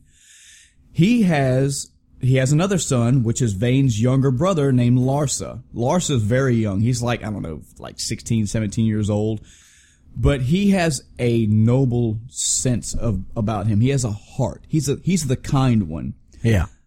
Larsa knows Vayne because it's his brother, and he's like, he's bad. Like, you can't let him take the throne because he is bad. He's gonna fuck some shit up. We have got to stop him. This guy gets a hold of it, it's over. So, behind the scenes, because nobody really pays attention to the young brother because he's young. He's trying to put out little fingers and little pies here and there, trying to basically pull the rug from underneath Vayne's feet. He doesn't think Vayne knows this. Vayne knows this. Damn. And everybody around him, all the judges know this too. So everybody in that little troop, except the emperor and the little brother himself, they're all gonna try to kill him eventually. Yeah. They're all gonna be against him, especially if Vayne ever takes power. So boom, the emperor gets killed. The next in line right that minute is Vayne. So the judges show up. The emperor's dead in his throne. Vayne's there, and he's like, "Yep, look at this. The emperor's dead. Apparently, he was poisoned by one of these like people in his court." And they're like, "Why the fuck would we betray him? Like he's our liege. We wouldn't do this." And he's like, "Yeah, take him to the dungeon, have him killed." And he's like, "Well, you understand now that this means that I'm the emperor now." And every judge there is like, yeah. What you saw in and this is why I'm sorry. I said I was sorry for skipping over parts. There's a scene where you see Gabranth, which is that bad brother, the one that killed the first king. He's walking down a hallway with the only female judge in that court, and they're like talking when people are walking by, but when there's nobody around, they're like, we have to protect Larsa. And Gabranth is like, yes, I know. It's like, she's like, it's just me and you. If anything, we may have to be the ones to kill Vayne because, we can't let that little boy die. Like, Vayne's gonna take over the world if he's like, yeah. And they're like, all right, well, so me and you got a pact. You understand that those two have a pact. Yeah. That at a minimum, we are here we got to get this shit done. We got to kill the judges if need be, and we got to kill Vayne. So you're cool. Emperor gets killed. They haul off this Joe Blow nobody who got framed for a poisoning, and Vayne's like, yep, so I'm the emperor now. So, some things are about to change. And that female judge loses her shit. She's like, no. I know what happened here. This wasn't you fucking did this, Vayne. And Vayne's like, oh, really? Well, what are you gonna do about it? And she was like, he's like, I see that this is a treason amongst his people. And she's like, no, I see the treason. I see the snake coiled before me, and it's you. And she draws a sword and goes to go slash at Vayne, and another judge steps in and says, you don't understand. It wasn't like divine right that made Vayne a king. It was the very law that you serve. Do you understand what you just did? Because you just raised the sword at the emperor, now Vayne, you just raised your sword at the law, which means you are subject to being killed. I'd be like, that's the shittiest fucking excuse I've ever heard. Yeah. I'd be like, but you have to understand I'm serving the previous. All the judges are under he's got him brainwashed. He's like, hey, when I take power, he has this power that I'm not going to go into that he's tapping into. He has this ancient lore type power that apparently an emperor, once he's emperor, he has more keys to. He's like, if you guys help me get this power, you'll be in my direct court and you'll be more powerful. I'll let you have this power. And they're like, yeah. It's only Gabranth and that and Drace, that female judge, who are like, we don't fucking care about that. We don't want him to die. We don't want Larsa to be killed because of your bullshit. So she steps in, tries to kill him. A judge steps in and is like, nah, you ain't killing my emperor because I'm on his side. And then Gabranth steps up and he's like, Vayne, please spare Mercy. Don't have her killed. And he's like, oh, look at you trying to step up and save somebody. He goes, I remember when my father was alive, you were going behind my back talking about all the bad things you said I've been doing. The emperor's dead now. So now I bring it to your table. Are you going to serve me or not? So the weight of this scene alone, you have this girl, the only one of this court that said, I will stand up to Vayne right now. The only person that would do that. And then somebody stepped up to save her, and Vayne was like, I'm pulling my card now. Yep. You either serve me or you're gonna die. Well, I mean, why didn't he just slash him right there? Because he would have he could have tried, but he would have been cut down by the judges. Right before? Here's the thing. If Drace would have killed Vayne, the judges would have killed her. Which in turn means eventually they would have killed Larsa because they would have went after the power themselves. Well, no, because now Larsa is the next in throne. So he's a the little emperor. boy. But he's the emperor. But he's not a little boy. They were loyal to Vayne. They weren't loyal to him. Oh, so it's just a room full of assholes. Yeah, exactly. Okay. So she gets cut down, and Vayne's like, kill her or you're a treason, and I'll kill you. And in his head, the way that they paint this is Gabranth knows. He knows. If I try to go kill Vayne, I'm gonna die, which means that Drace is gonna die behind me, and then Lars is dead anyway. If I don't kill Drace, they're gonna kill me. They're still gonna kill Drace. They're gonna kill Larsa. He knows no matter what he does, he has to do this. The poetic thing about it is not only that, Drace realizes that too, and she's like, I understand you gotta do it, just make it quick. And right when she goes to die, she's like, whatever you do, protect Larsa. So you have this on your head. You now know that in this court of all these bad guys, even his own brother, the only person out there for Larsa's goodwill is Gabranth. Gabranth has tried his best to play this whole, like, he gets a little tainted by the power. He gets a little power hungry too. So you think. Okay? So you think. So he runs Drace through. And you're like, well, God, and the people are probably thinking the same thing you were. Like, you didn't have to kill her. You could have done something and all this, but it's still adding weight to that. Man, Gabranth is not a good guy. You still have it in your head that Gabranth he's just not a good guy. Fast forward to his climax, just his climax. This is where the sympathetic stuff comes in. There comes a point where the princess has a choice. She can either take this grand power that can thwart Vayne's evil power, but it might corrupt her. It might make her supremely powerful, beyond judgment. It's like, almost like calling a god's power. Yeah. Or she can say, I don't need that power. I'll do it myself. Gabranth steps up to the scene right when she's making that decision. And he's like, think of all the shit the Empire's done to you. They killed I'm the one who killed your father. I got this person killed. This happened. You need to take that power. Maybe you can handle me. Maybe you'll be able to take out Vayne. But if you don't, you're going to try to do this on your own. You're going to fail. And he keeps pushing her. He's trying to push her to get this ultimate power so she can basically bitch slap Vayne. Yeah. He's like, if you do this, he's thinking in his head, if you do this, you can end all this. But if you don't, you're going to leave the end to chance. You're going to leave it to hopefully you and your companions are going to be able to finish this for you. Yeah. So he's like, please, by all means, take that he's power. Like, try to strike me down with it. But what he's really saying is, please take the power because you can stop this.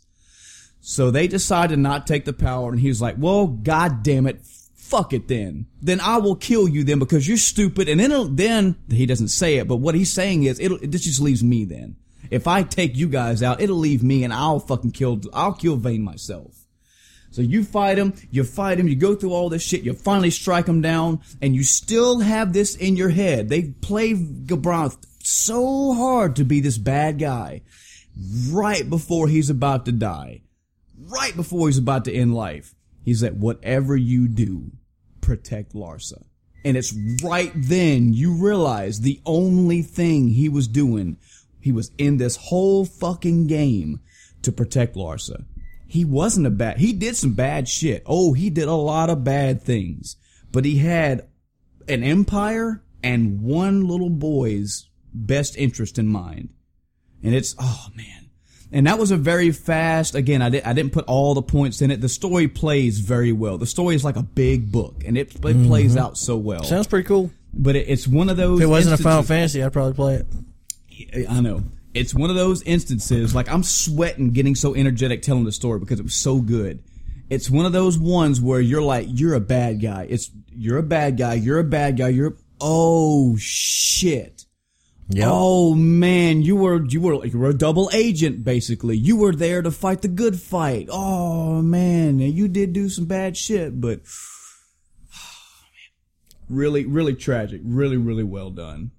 Man. How about you? You got one? All right, let's go with Ramsus from Xenogears. All right, I will definitely let you take the helm on this one. Xenogears. And don't fear about spoiling it, because again, oh god, here comes the spoilers for Xenogears. Jesus. He's about to spoil probably 15 minutes, and those 60 hours, you're not going to remember it. I'm going to spoil a major plot point from Xenogears. Okay. But it's about 1/10. No, I'd say maybe 5% of the story. Mm-hmm. Okay. So they have this thing called the Contact. Okay. Okay. And what the Contact is okay. No, let me start from the beginning. I've already fucked up and started too far in. All right. I will totally, and I hope the audience will too, give you a total, it's okay, Adam. We understand. So. You need a spreadsheet for, oh God, he's standing up. I'm standing up. Here we go. You need a spreadsheet for this game. I'm shit you know. I can boil this down. Super simple. Okay. All right. A ship is hurtling through space. It's got an experimental weapon on it. Okay. Okay. This weapon is sentient. It's godlike. It can reproduce itself. It can reproduce, other beings. It's a giant planet destroying weapon. Mm-hmm. Okay. It begins, as giant planet destroying weapons do, to take over the ship. Mm-hmm. And this is the opening cinematic of Xenogears. Yeah. As it begins to take over the ship, the captain goes, nah, bruh, and decides to basically blow the fucking ship up because the people were jumping out in the space pods and it turned the ship's guns at the escape pods. Oh, Jesus. Yeah. So it blows the ship up. Mm-hmm. Well, simultaneously, you had this very little boy who just happens to look exactly like the protagonist of the game. Coincidence? Maybe not. Maybe not. He walks up and he looks at this giant obelisk looking thing. It's golden. Mm-hmm. And he walks up to it and he touches it. He makes contact with it. Mm-hmm. Well, inside this giant thing, which produces a shit ton of energy, is a wave existence. A wave existence. Which is basically a interdimensional being, which is godlike. So right now you have two different godlike beings. You have this weapon that has gained sentience and has the ability to reproduce and do all these other crazy shit. Mm-hmm. And you have this interdimensional being which was trapped in this obelisk that's just supplying power to every fucking thing. I'm tracking. Okay. This little boy touches that. Okay. So, obviously, when the captain destroys the ship, he hits the self-destruct, 3 things survive the crash. The weapon, obviously, is not going to fucking get killed. So it falls down to the planet below. The modifier, the Zophar modifier, which is that obelisk thing that the wave existence was trapped into, it falls and survives the crash, along with the wave existence still trapped inside of it. And the little boy is saved by the wave existence, who now knows, this is my fucking way out of this goddamn obelisk. Right. I've met a person on the other side of it. He survives. Well, you have, and this is, oh God, going way off into Xenogears territory here. It's okay. I'm gonna try not to tell the whole fucking story. Right. So the weapon realizes that it needs to get the fuck off this planet. And it creates people. All the people.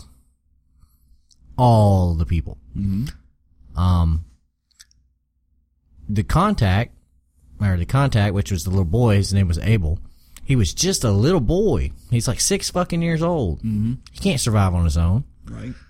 So the wave existence wills a person into existence to protect him and to guide him and to be with him. And that's Ellie. Okay. Elium. She goes by 20 different names. Right. But those two get reborn over and over and over again to work for the wave existences. They don't know it. It's unbeknownst to them. But they are constantly, and they have a bit of the wave existence's essence in them. Okay. So when you measure when later on in the game you find out they measured their abilities, and they are completely off the scale as far as power, which we go on to talk about later. Yeah. Those two people are called the Contact and the Mother. That's the little boy and Ellie. Yes. Okay. All right. The giant death machine, or the sentient fucking weapon, his name is Deus. It needs to fucking do shit too, so it creates people, a shit ton of people. Right.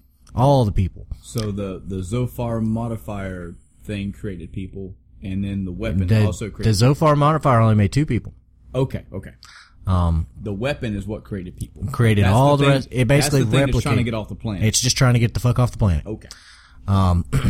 It created an entire race of people to grow and farm and later be harvested. So it also created a couple of special people. Okay. It created the Emperor, who kills the first Abel and Ellie in the desert. There's some little flashback scenes to that. And he also creates Mang, which is a purple-haired chick. And she's constantly reborn throughout time. The Emperor cannot die. It takes only the Contact is capable of killing the Emperor. Just because he's the only one that's got the power to do it. Right. So the little boy and Ellie, they always get reincarnated, basically. Over Reincarnated time. together. The purple-haired girl also gets reincarnated. She gets reincarnated instantly. Okay. Instantly. As soon as the one dies, another female, any female human, has the potential to become Mang. They just turn Mang. Her turns purple, and the instant this one loses consciousness, it wakes up knowing everything the other one did in another body. And the Emperor just can't die. He's just The Emperor is so powerful that he can't be killed. Gotcha. Okay. Okay. Still tracking. They know this shit. They create countries. They create another giant country called Solaris to watch over this place. And Solaris is really technologically advanced. Okay, I'm fast forwarding a lot in the story. That's okay. Okay, the end result of this is that a couple of things are happening. One, Mang is involved, and Mang is working directly for Deus, the giant weapon thing, Right. to destroy or to get the world to the right spot to where it can it has enough technology to set the events into motion for the machine to rise again and basically get its fucking way off the planet. There's also some political intrigue. In the meantime, she's made some friends, and they want to get rid of the Emperor because the Emperor is no longer serving the interests of Deus. Right. But no one has the power to kill him. Right. They also need to, you also have the contact, which they have discovered and they realize is now a fucking thing after thousands of years of cycles. Mm-hmm. They have discovered the contact exists and he has a shit ton of power. Mm-hmm. Okay. And they discovered Elium exists and she has a shit ton of power. So they decide to create an artificial contact. And they have the science to damn near do it. Now, why are they creating the artificial contact? So they can kill the Emperor. Ah, okay. Because they don't think they can get the contact to do it. They can't get the actual contact to do it. They're going to copy it. And, okay, gotcha. Tracking. They're going to copy it, brainwash it, get it to do its bidding. Gotcha. So they're making this thing and it's in like a fetus form. Mm-hmm. It's in a jar. Mm-hmm. And they're like, yeah, my little fucking creation, blah, blah, blah, blah, blah. This one guy figured out how to make himself immortal in the middle of all this shit. And he was such a great scientist, but he figured out how to make himself immortal, and he's hanging out with Mang, and he's like, I'll help you. I don't give a fuck. Mm-hmm. Really. I mean, I don't want to deal with this bullshit. Yeah. So he's like, I'll help you kill the Emperor. He's building the little thing. And Mang up and fucking dies. Wow. And gets reborn. Into Faye's mother. Faye's mother. Faye's mother. What's Faye's mother, Adam? Faye's mother is the mother of the main character of Xenogears. Oh, not Phase like Phase 1, Phase 2. Fei Fong Wong as the character of Xenogears. Yes. Okay. Okay, now here's some really important shit. Woo! I almost lost it. I picked it back up. Okay. So, she goes, you'll never fuck. He goes, she walks in. You'll never fuck. Faye's like, I'm just a baby. Not Ramses. Krillian, that scientist guy who's making the fetus, the fake contact fetus. Mm-hmm. He's sitting there working on it. And Mang walks back in as a different woman. Because she died. He says, you must have died. Mm-hmm. And she says, yes. But more importantly, guess what the fuck I found? And he goes, what? And she goes, my son is the contact. Oh, Jesus.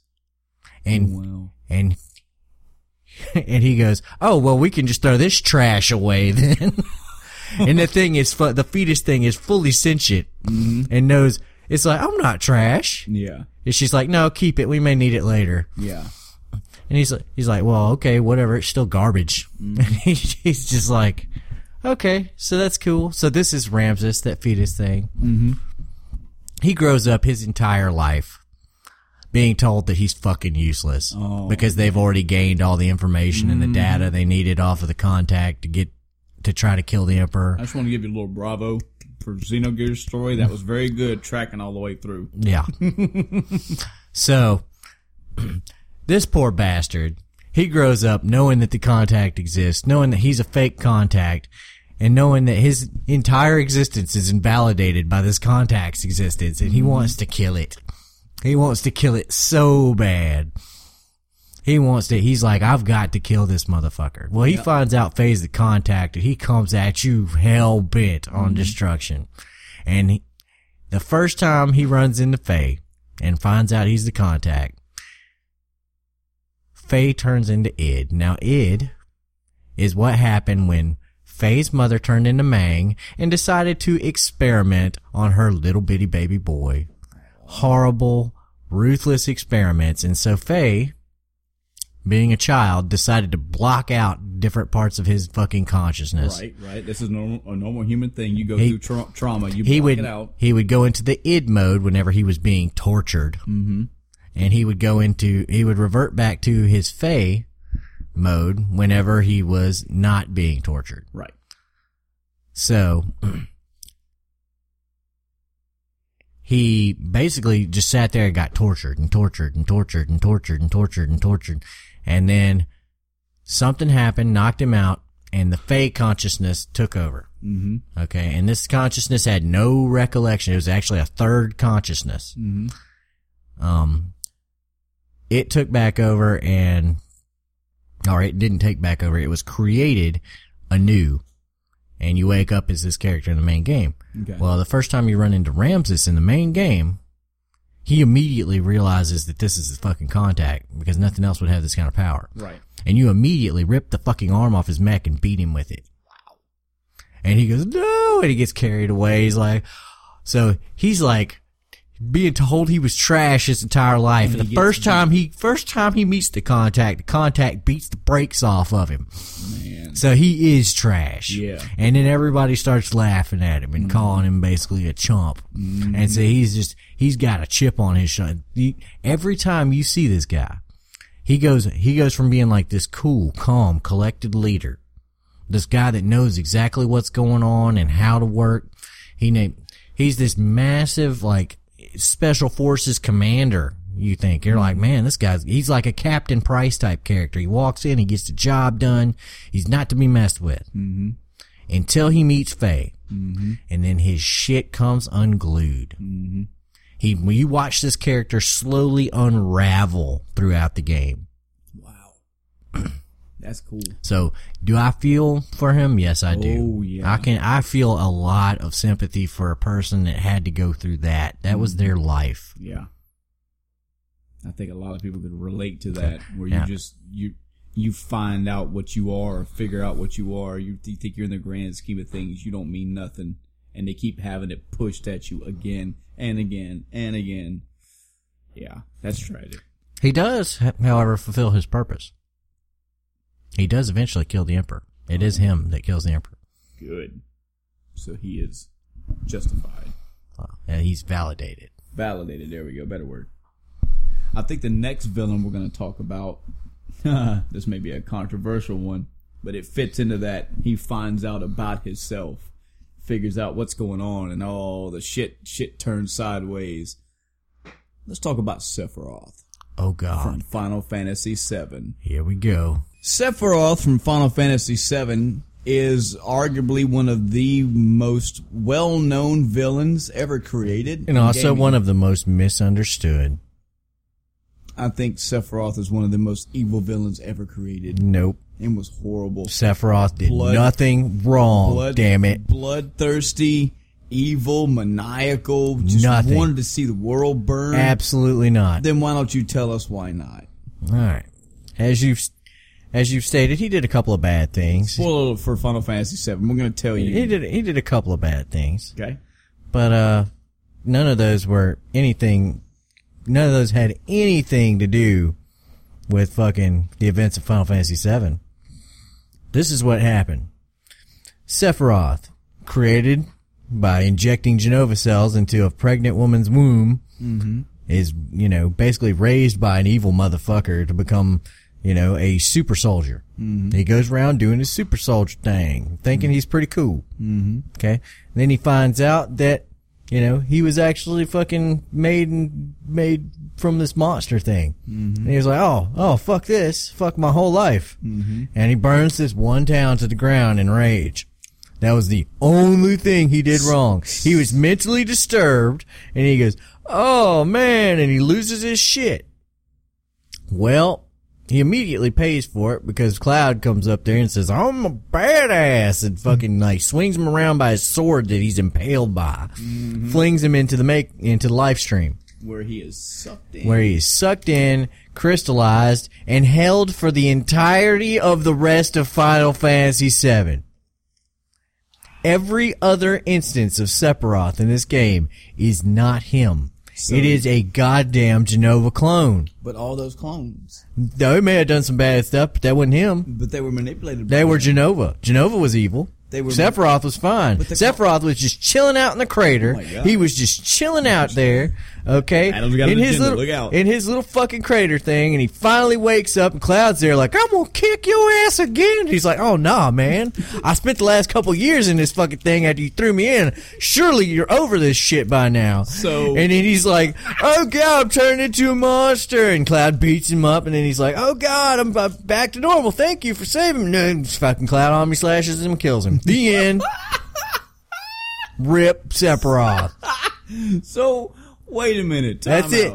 That's it. He did nothing wrong. The clones that were giving him all that hassle, they were manipulated by Sephiroth. No. They were manipulated by what? They were Genova. Okay. Doing their Genova shit. So Genova wanted to destroy the planet. You're telling me Sephiroth did nothing wrong. Did nothing wrong. You're telling me that his whole shit at the end was just self-defense. Yep. He woke up and was like, man, What the I'm fuck? awake. Fuck you, Sephiroth. Oh, hell no. And he defended himself. Basically. Sephiroth is the most sympathetic, most understood villain ever. That's correct. Moving on. For those that didn't know that about Sephiroth, now you do. Now you do. So let's in the same beat, let's talk about Shinra. Okay. Okay? What do you think when you think Shinra? Tell me some of Shinra's misdeeds. Power and money hungry. Like any other corporation? Yeah. So they're basically a corporation that provides power to homeless people. By sucking the life energy from the world. Like Exxon Valdez? That's replenishable. Yeah, apparently it's super replenishable. Fucking planet sucks. They're just trying to live on it and have TV. Are you and they're trying to tell they're me? trying to like promote fucking space programs and shit. Are you seriously? Yeah. You're trying to they're tell trying me to that advance Shinra's humanity. Okay. There may be a couple rotten apples in Shinra, but for the most part, it's a fine, upstanding company. Oh my god. It's all about, like, it's got private security forces to keep people safe from crime.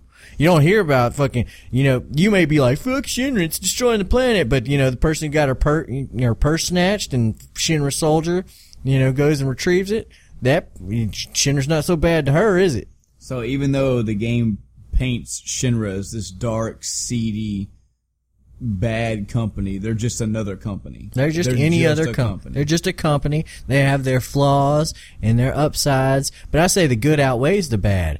How many people were saved by Shinra's medical technology? I know one very important one that wasn't. Yep. Oh, rest in peace, Eris. Rip. But actually, as the live stream failed her. That is true. So really, the live stream is the true enemy of live stream was live stream is the true villain of Final Fantasy VII. Oh my god! Confirmed. You heard it here first, folks. Genova was an alien organism from another planet. It was also kind of bad. Yeah. It was. But comparing the two, who was the more evil, the live stream or Genova? I don't know. Livestream was trying to eradicate all fucking, like, civilized life on the planet in response. It was the one that activated the weapons that went around just indiscriminately attacking population centers. Just like you're talking about that Shinra was just doing things for a corporate means, the Livestream had just developed the weapons as a self-defense mechanism. Uh-huh. And it was only concerned with itself. Yes. It did not want to, it's going around. And think about how many women and children died when that weapon blew up that giant section of Midgar. Okay? So really, another point to take away from Final Fantasy VII is that if you're tiering the enemies, Sephiroth is really way at the bottom. Yeah. Way at the bottom. The most iconic villain in RPG history, arguably, is one of the most not Snow villains. White innocent victim. Sephiroth did nothing wrong. Think about that for a while, folks. Whatsoever. For a while. Who's next? Moving on. Since we're talking about these gray lines about a villain, I'm going to talk about the goddess from Breath of Fire 3. Oh. Yeah, now I know you didn't play this one. This is another good classic RPG. You should definitely try it. I played up until you cut the wood. The art style.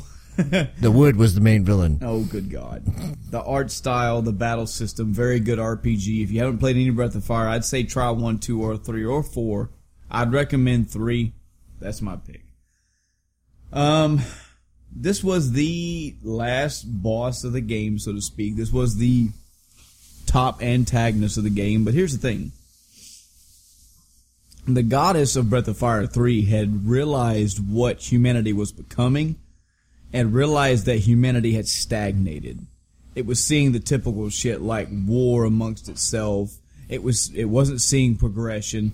So it was basically slowly rotting and killing the world to start over. Another goddess that has decided that humanity isn't reaching its full potential. Yeah. But this one takes a different path, I'm assuming. So all this goddess wanted to do was like, look, I'm just out for mankind. I just want you guys to do better. So I'm wiping the slate clean. Now, the wiping the slate clean is the part where everybody goes, oh, wait, one sec. I take kind of a little issue with this. We might want to rethink this just a little bit. Yeah, it's like, yeah, Ramses, don't kill things. Yes, Gabroth, don't kill the king. Yes, goddess, don't genocide humanity. Like the live stream. That's just a little throwaway fun one. That's one where you have to go, yeah, still bad, but hey, only had the best intentions. But let's go into a more serious one. As we all know, some of the worst things in life were done with the best intentions. Oh yeah. Well, let's talk about some of the worst things in life. Period. Okay. How can you defend? How can you sympathize with a man who burns entire villages to the ground? A man who slaughters people for fun. Was it women and children as well? Women, children, anything. You're talking about one person who just kills everyone and everyone. But not just like, I'm going to drop a bomb or I'm going to fire off some magic. A person that literally walks up and slaughters them with his own sword. You can't. Wow. You can't sympathize with a person like that? No. Let me introduce you to Luca Blight. Oh, shit. This man... Luca Blight from Suikoden 2. If there was ever you better believe some spoilers are coming for Suikoden 2. Oh, man. If you ever wanted to know how a motherfucker could fall, I'm about to tell you right now. Tell us the story of Luca Blight and his fall. This man, as a young child... His mother was attacked by two people from the city-state of Joustin. Mm-hmm. She was brutally raped right in front of him and killed. His father was there and ran the fuck off like a coward. Wow. He vowed to never be like that. Wow. His sister was a product of that rape. Whoa. Okay. So... I kind of messed that up a little bit earlier. She wasn't killed during the rape. Mm-hmm. She killed herself there afterwards. Right. She just couldn't live with herself. Yeah. So his sister, looking nothing like him, mm-hmm. you know, every day he's growing up, he looks at the lack of a mother that he has, mm-hmm. and he looks at his sister and realizes what happened mm-hmm. and what they did to him. Yep. And he trains and he becomes this ultra motherfucking badass. Mm-hmm. And then he fucking kills his dad, takes the throne, and wages all out, no holds barred war on the entire country. Yep. He's like, I'm gonna kill you down to the last man. Yep. So this is what happens when you have a tragic tale of somebody that says, I fucking got you. I got you. You wait. Because when I get up there and that fucking moment hits and I have the ability, I'm Glass Planet. I'm doing everything I can to waylay every single person. Oh, yeah. You will all pay. Not just the rapists. Not just the people that I have were to around. Kill all of you. Mm-hmm. All of you. None of you can exist any longer. Yep. To reclaim what you stole from me. And for reference, for those that have stuck through the spoilers, shame on you. But those who don't know, or if you've forgotten, this shit is fleshed out in the game. Oh, yeah. You get to see this stuff sometimes. You get to hear about it. This man's, and I'm saying his notoriety is well known in this game. Oh yeah, this guy is a mad dog. Mm-hmm. He is complete. You can tell just from any interaction this character ever has that he is batshit insane. Yep. There's only one person on this earth that he won't straight murder, and that's his sister. Yep. Who he's like, she is the only innocent party in this. Mm-hmm. Moving on. Story. Such a good story. Who's next? I guess I could take, you know what? It's kind of hard to pick one specific one, but I guess I'll talk about some Souls characters. Okay. And almost, there are several bosses and several NPCs in Dark Souls. Dark Souls has several stories, several spider webs of tales woven together. And the more that you study this story, the more that you look into the lore, the more you follow the tracks that this game leaves for you, the breadcrumbs you follow, you find out a lot of these characters are very tragic. Severely tragic. You find characters that are just basically guards for things going wrong. You find people that were pretty much innocent bystanders of shit happening. I wish I could specify. I would personally like to go back and read some more lore. I could have did that before the episode. I just didn't have time. But one that comes off the top of my head is Sif, the wolf that you fight. Mm-hmm. When you approach him in his area, there's a gigantic sword. It's like a grave, basically. And Sif shows up. Sif is just there to protect his master's grave. That's all he's there for. But there's more story about Artorias himself. There's stories about Artorias being the knight that's like the last fucking bastion of hope to defend against Manus, I believe is his name. He's the last guy that's like, you know what? If I gotta turn evil to make sure people don't come here, I will fucking kill people to make sure this doesn't happen again. Just that kind of story. I wish I could be more specific. I truly am sorry, but I challenge anybody out there that's ever played the Souls games and kind of just kind of about the storyline. Go read up on it. There are so many characters that they're victims of betrayal. They're victims of they're victim of the bullshit that the king put everybody through. Oh yeah. It's full of. The main character's story is tragedy. The king's character was tragedy. It all revolves around somber story. And really the game is designed that way. There's a dark tone to it. The music themes, except for the boss battles, of course.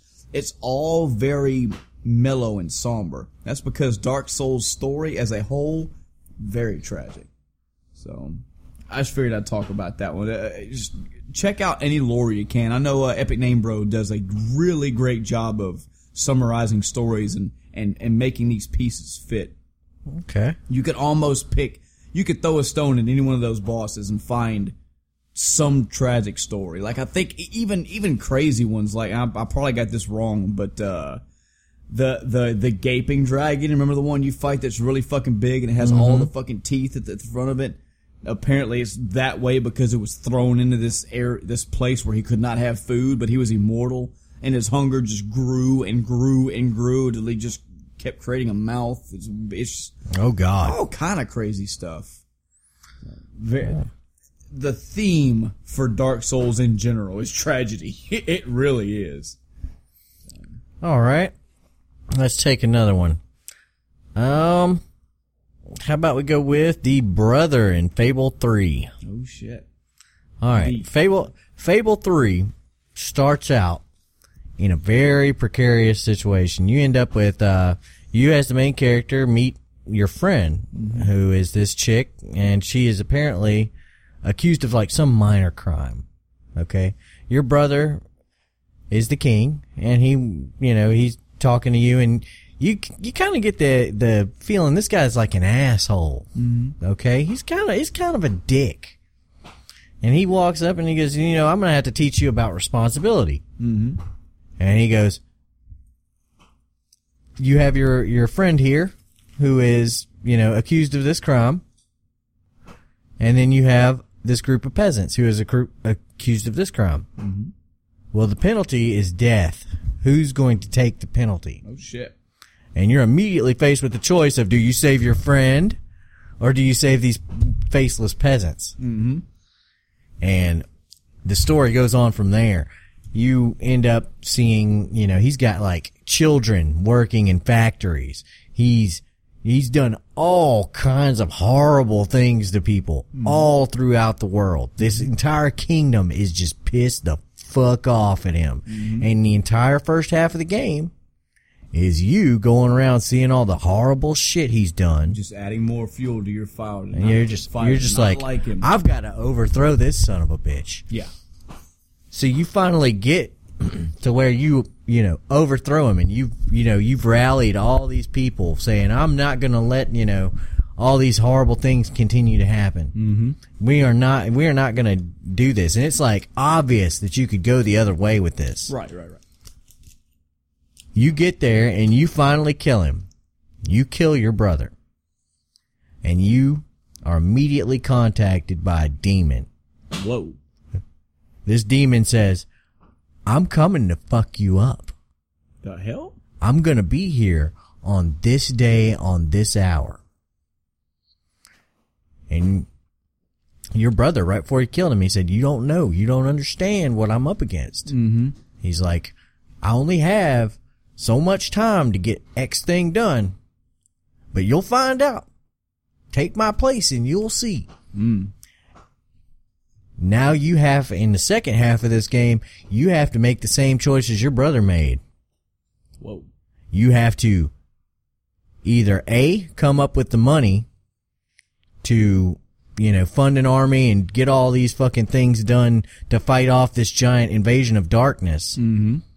Or 2, you have to break all these promises you've made to these people and put them through this back-breaking struggle of labor to go and to just build up your stockpile of money to have your army be equipped enough to fight off these forces, or you can die.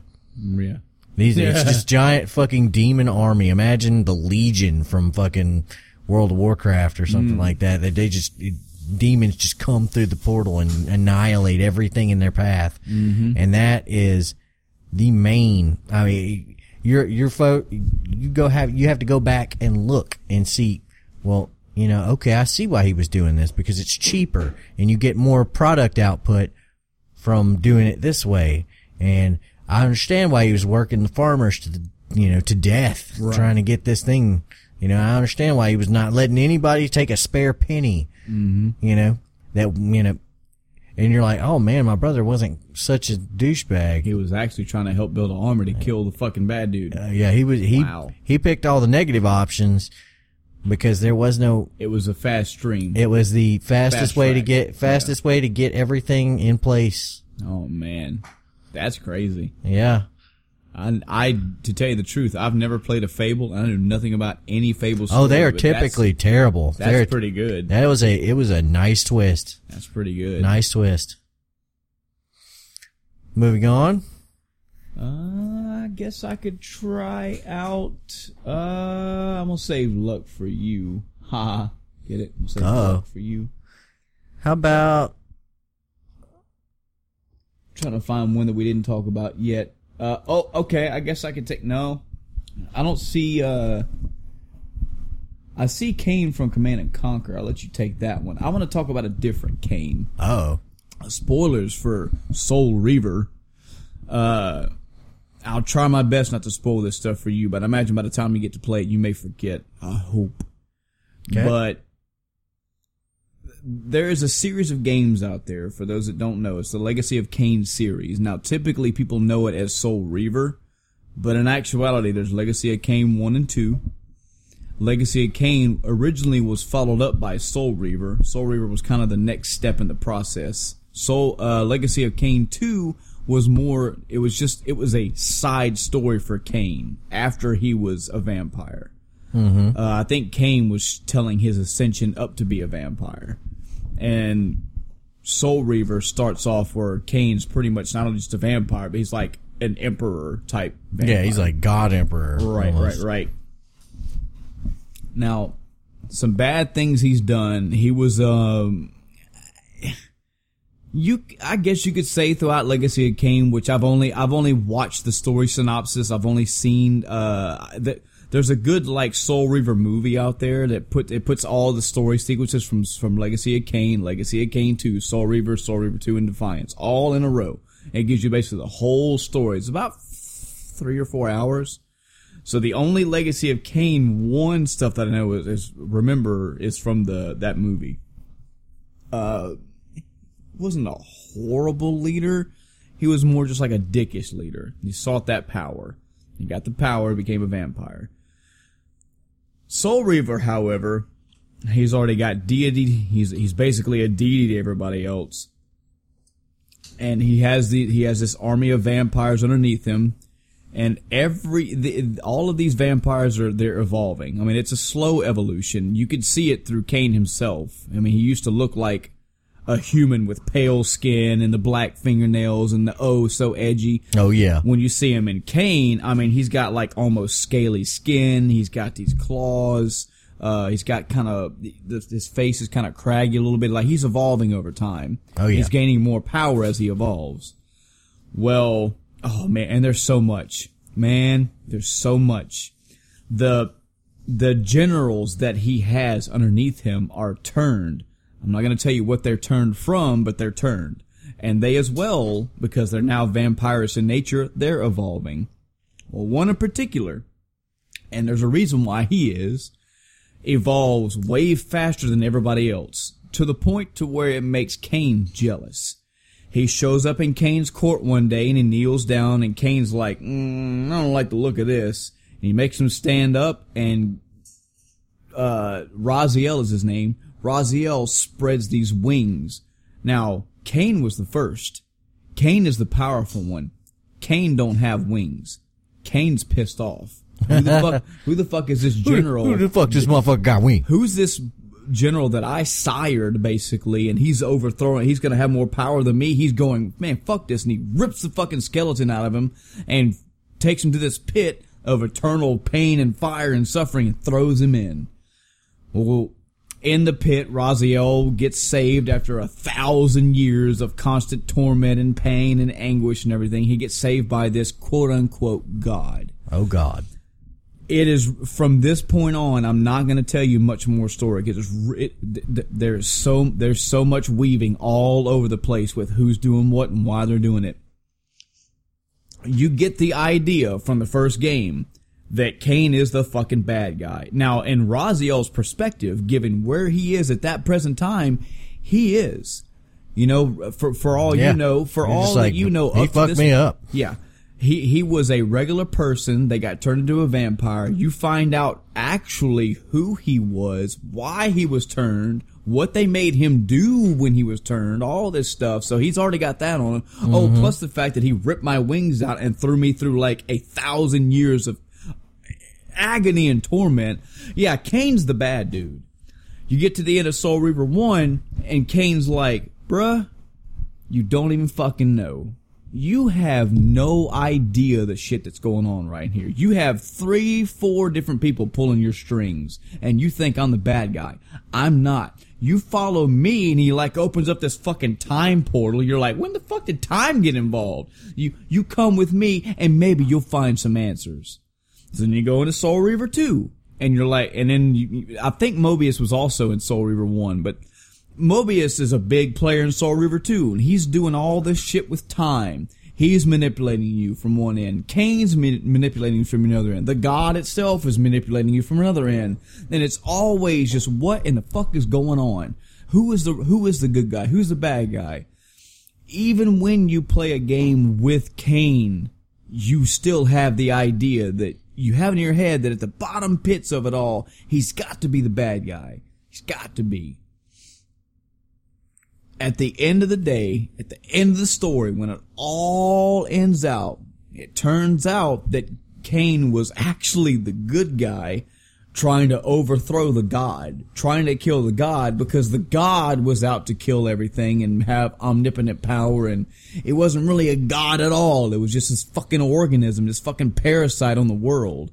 And Kain didn't That's kill some deep you. shit. He made you. He was making you as a weapon, the only weapon that could kill this thing. And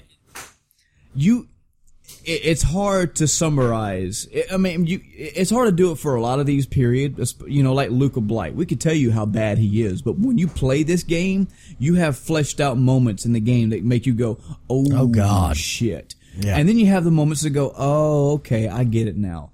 That's all this game is. This game is like, they tell Raziel all the time, like, you're being played. And then he'll go to somebody else. He goes, no, man, he was playing you. This is what's going on. You talk to somebody else and they're like, man, did you not question why that dude was killed? Actually, I did.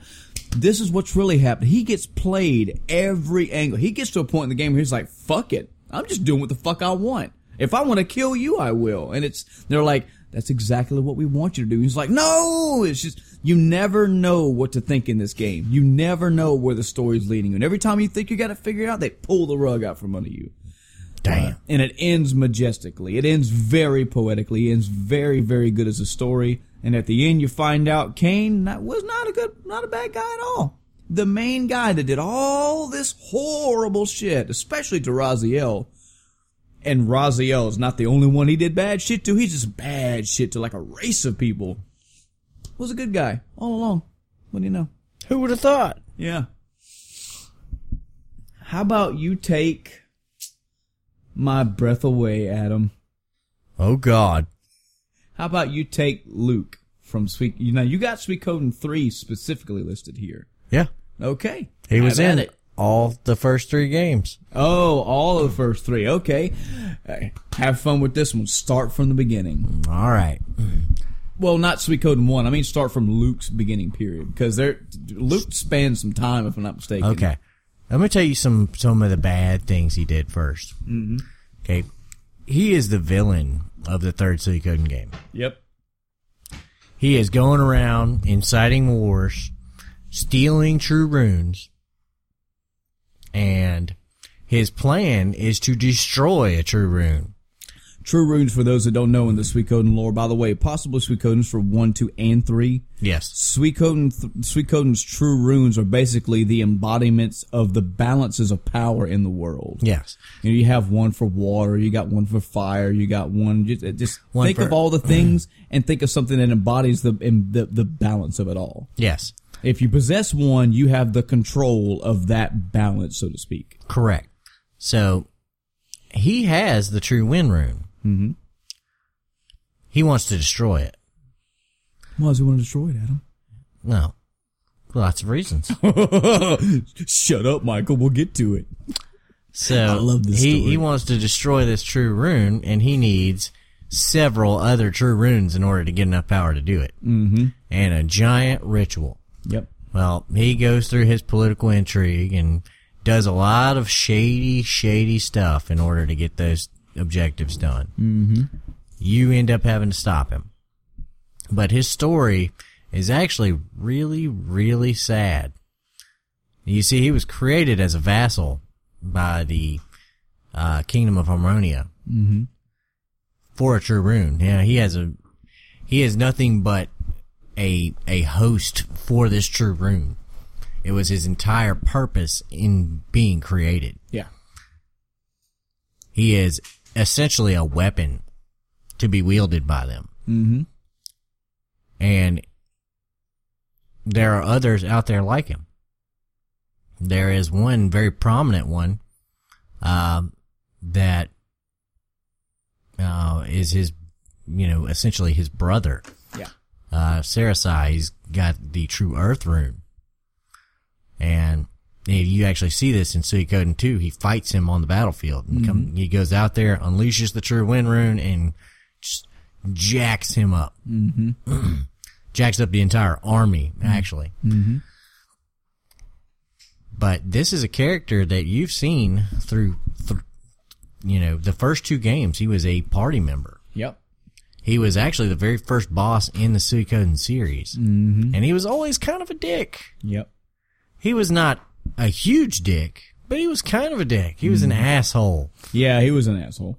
Just to get some context, the first time you run into him in the first area, he has this little little back and forth with this little dragon knight Yes. that you have to go travel to this island with, and he's like the dragon knight's picking at him and he's picking back at him. Oh, yeah. Well, when you do the one little story thing, Luke is like, all right, I got a wind rune. I can just basically teleport y'all back to where y'all need to go. He teleports everybody else, but when he goes to teleport the Dragon Knight dude, he teleports him where he's up in the air and he falls on the ground. He's like, "Ow, damn it!" So he's that kind of guy. He's not gonna kill you. He's just fucking with you. Yeah. And he's being directly overseen by this the seer character of the Suikoden series, Leknat. Sure. Leknat. Somebody's gonna be like, it's actually Lekaniat. I don't know why I gave him the room. You got the pronunciation right. Oh, hi, Leknaniat. Oh God. So I did not. He's being watched by this overseer of the tablets of fate, and he goes and he's doing his thing. Well, this whole time he's having to deal with having this true wind rune, not being able to do it, being hunted. Yep. He's really not that close to anybody because he's kind of got a personality that repels people, and he wants to be self-sufficient. Mm-hmm. He does step up and use the damn thing if it's necessary. Yeah. There comes a situation in Suikoden 2 where their backs are against the wall and everybody's about to fucking die. And he goes out there and goes, no, we're not going to do it. And then they come back and say, well, can you do that again? He goes, no, it makes me really tired. Yeah. I'm never going to do that again. Ever. Don't ask. Yeah. And the sad thing about this guy is that he's not a bad person. You know, he's just pushed to the brink. Mm-hmm. And he eventually snaps. And he just can't handle it anymore. And the answer to his question was right there beside him the entire time. He had finally found a lady friend who, you know, was willing to do anything for him. And unfortunately, they both die in the prologue. Yeah. But if you see Suikoden 3's epilogue chapter, where you actually get to go as him and go around and you get to see the strife and the conflict in him and all the things that are going on. Mm-hmm. And you find out he was actually very conflicted the entire time. Mm-hmm. There were a lot of things that could have gone differently, and he had to make a lot of tough decisions that he may have otherwise not made. But that was ultimately his decision. There's been a lot worse, meaner, angrier villains out there. Yeah. A lot worse and several worse antagonists out there than him. Oh yeah. But he was definitely the antagonist. He went through, he instigated wars, he killed people.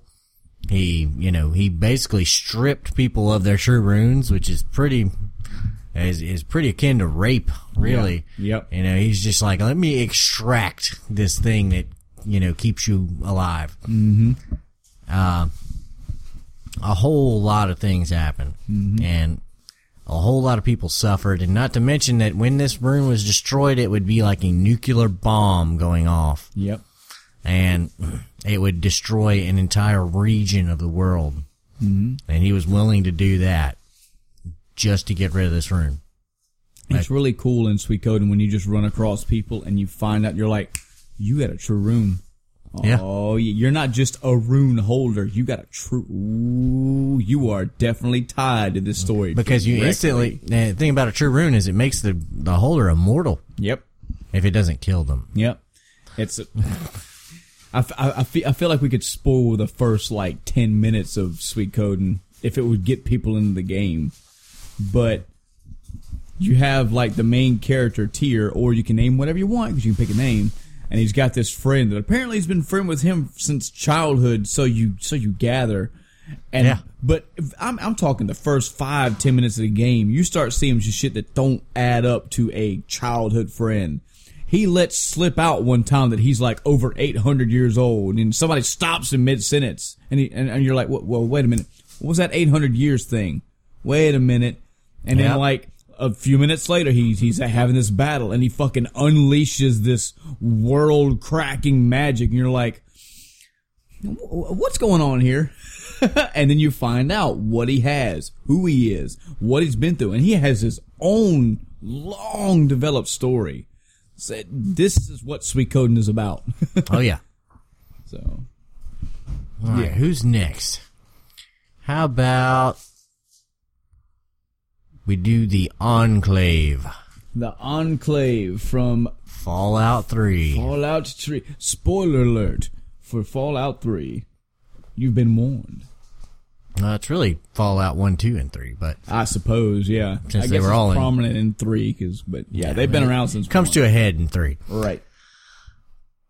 The Enclave is a remnant of the United States government in the radioactive wasteland, and they are trying to bring order to the chaos. Yep.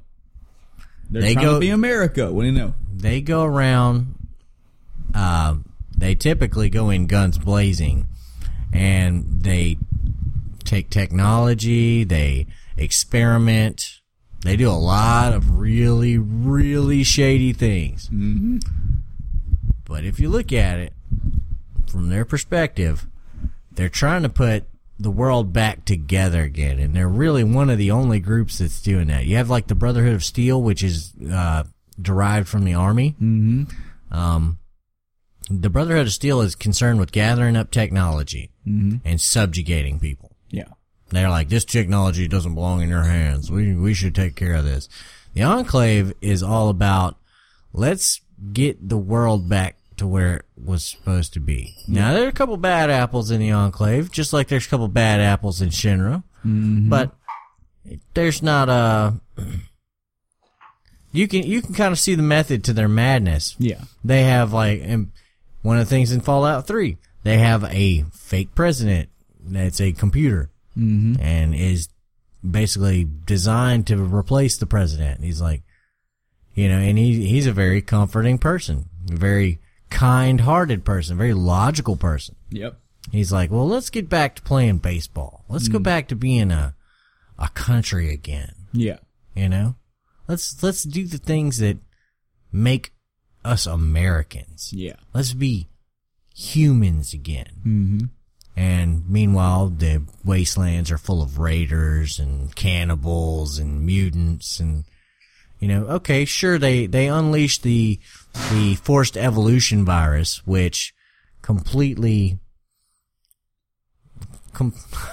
it completely was, it was all about killing everyone who had a mutated gene. Mm-hmm. Sure, they were going to put that in the water and, kill off all the people that were mutated, but they're just trying to get the world back to the way it was. You see that you have one group of people that's trying to poison others just to make things better. You have Kefka, who, spoiler for Final Fantasy VI, poisons an entire fucking kingdom because that's why. Can't sympathize with Kefka. You could sympathize with the Enclave. Okay. A little. Going on an America-centric... Now, this is... Brace yourselves, listeners. We're about to get real controversial, but there's a point behind it. You could argue that Makarov in Modern Warfare 2, you could argue that he's a sympathetic villain. Now, was he a terrorist? Yes. Was he a terrorist for his cause? Yes. Here's the thing. I'm an American. I cannot sympathize with Makarov. There may be people out there who'd be like, yes, this is what? Yes, this is good. I don't agree with it. No. I cannot see him as a sympathetic anything. I see him as, he's got to go. He's got to die. Another American. You can be sympathetic and still realize that somebody needs to die. Yeah. If you take it above America and say Earth in general, you could make the argument that Cerberus and the elusive man. You could be sympathetic toward him. Yeah. Let me tell you about the elusive man. Let me tell you some bad shit that he's done. Lots of murders.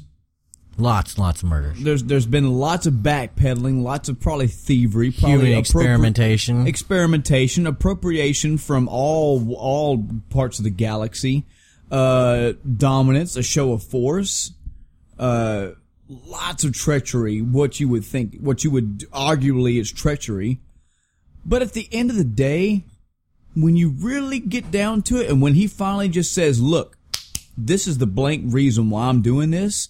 I am here for the prosperation." If that's a word, is that prosperity? No.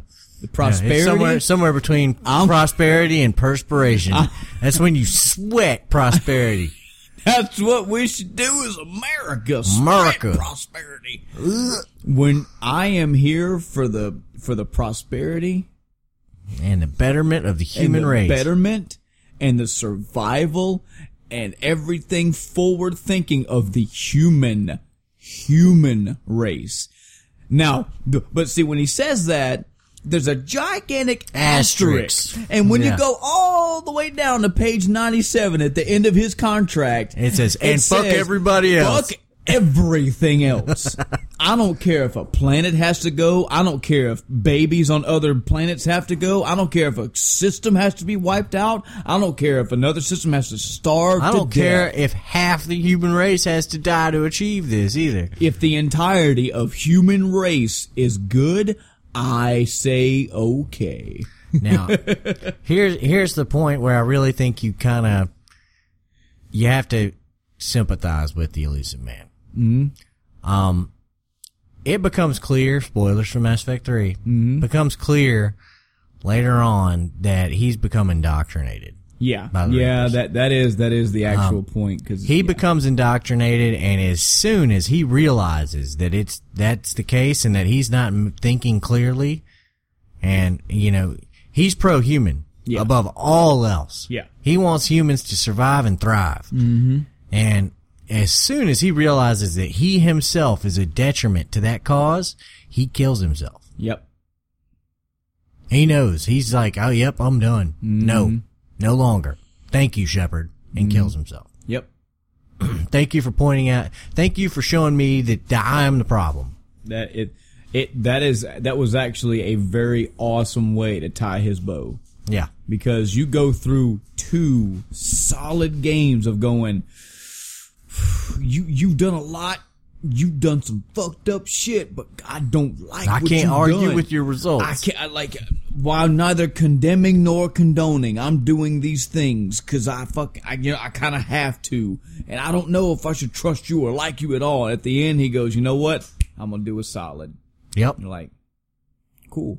Now, it really was because, he knew that given his power and everything, with his ability to be indoctrinated, that would have been the end game. He has control of a lot of very important things. Yep. So for and once he realized that, the entire reason he's been trying to stop Shepard was because he was working for the Reapers, he was like, oh no. Nope. Oh man. Oh man. How did I fall so far? I challenge you up here, Adam. I see on this list you have Dr. Robotnik. That's fucking right. No! Dr. Robotnik enslaved aminals. Little cute aminals. Dr. Robotnik was trying to make all the little animals immortal. There are oceans of oil in this planet. There's no way those animals would survive without becoming robots. I challenge you. Adam. You ever seen the way fucking Sonic's world looks? It's half robotic already. All he's doing is making sure they live. I have cute little rabbit pets. Yeah. You're telling me that I should take my little bunnies and turn make them into cyborg rabbit That's robots. Right. That's what you have to do. That's a good thing. Have you ever seen Star Fox? Yes, I have. They got Cybertronic rabbits in Star Fox. They certainly do, yes. That's right. Okay. Peppy, so they all have it. If the glove don't fit, you must have quit. Robotnik. He enslaved little animals to turn them into robots, and you say that's cool. I'm saying that Sonic is going around killing those animals after they get turned into fucking robots. Technically, he killed the robot enemies to free the little animals. Yeah, see, Sure. know your Sonic lore. Sure. I'm just saying there's an ocean of oil on this planet. There's and all kinds of smog and stuff, and you know Here's the real reason He's why. just trying to make sure that those animals survive. Here's the real reason why. I'm gonna break this down. Oh. Here's the real reason why you got to be sympathetic with Robotnik. Robotnik is not. He doesn't. His origin of evil is not because he wants to make animals into robots. His origin of evil is because, and this has been proven by science, he is actually faster than Sonic. Now let me ask you, Adam, how would you feel if you were the best donut baker in the entire world, but because Johnny Bionic over here with his cool haircut and his cool fitting jeans and his stellar leather jacket and his rad attitude, who makes donuts worse than you, gets the more attention? Wouldn't that piss you off? Yes, it would. Thank you for nodding your head. I'm just dumbfounded by that analogy. Dr. Robotnik. I imagine this dude in a leather jacket making donuts, and I'm like, what the fuck am I thinking of right now? Dr. Robotnik is only angry and evil because, why is this Sonic getting all the attention and I'm clearly faster? It pisses him off and it makes him just do maniacal No, he's like, things. I've got to save the animals from Sonic before he kills them. Sonic, who shits while he runs. So I clearly see why you put him on this list. That's Yes, we correct. sympathize, Robotnik. We all know that pain, buddy. Oh, yeah. You want to take another one? Okay. See, Which one we doing? I'll tell you what. I want to save one. One of these I want to save for last. Let's do, looks like we can actually do, you know what? I'd like you to take, Arthas and Garrosh. Oh, really? Yes, I'd like you to take them because, number one, I don't know, I do remember, Warcraft 3.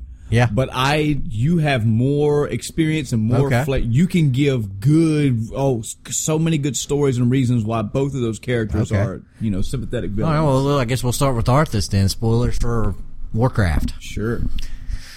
In general. Warcraft, World of Warcraft. Yeah, Warcraft 3. 3 and was Arthas in Warcraft 1 or 2? I can't remember. I don't know. think so.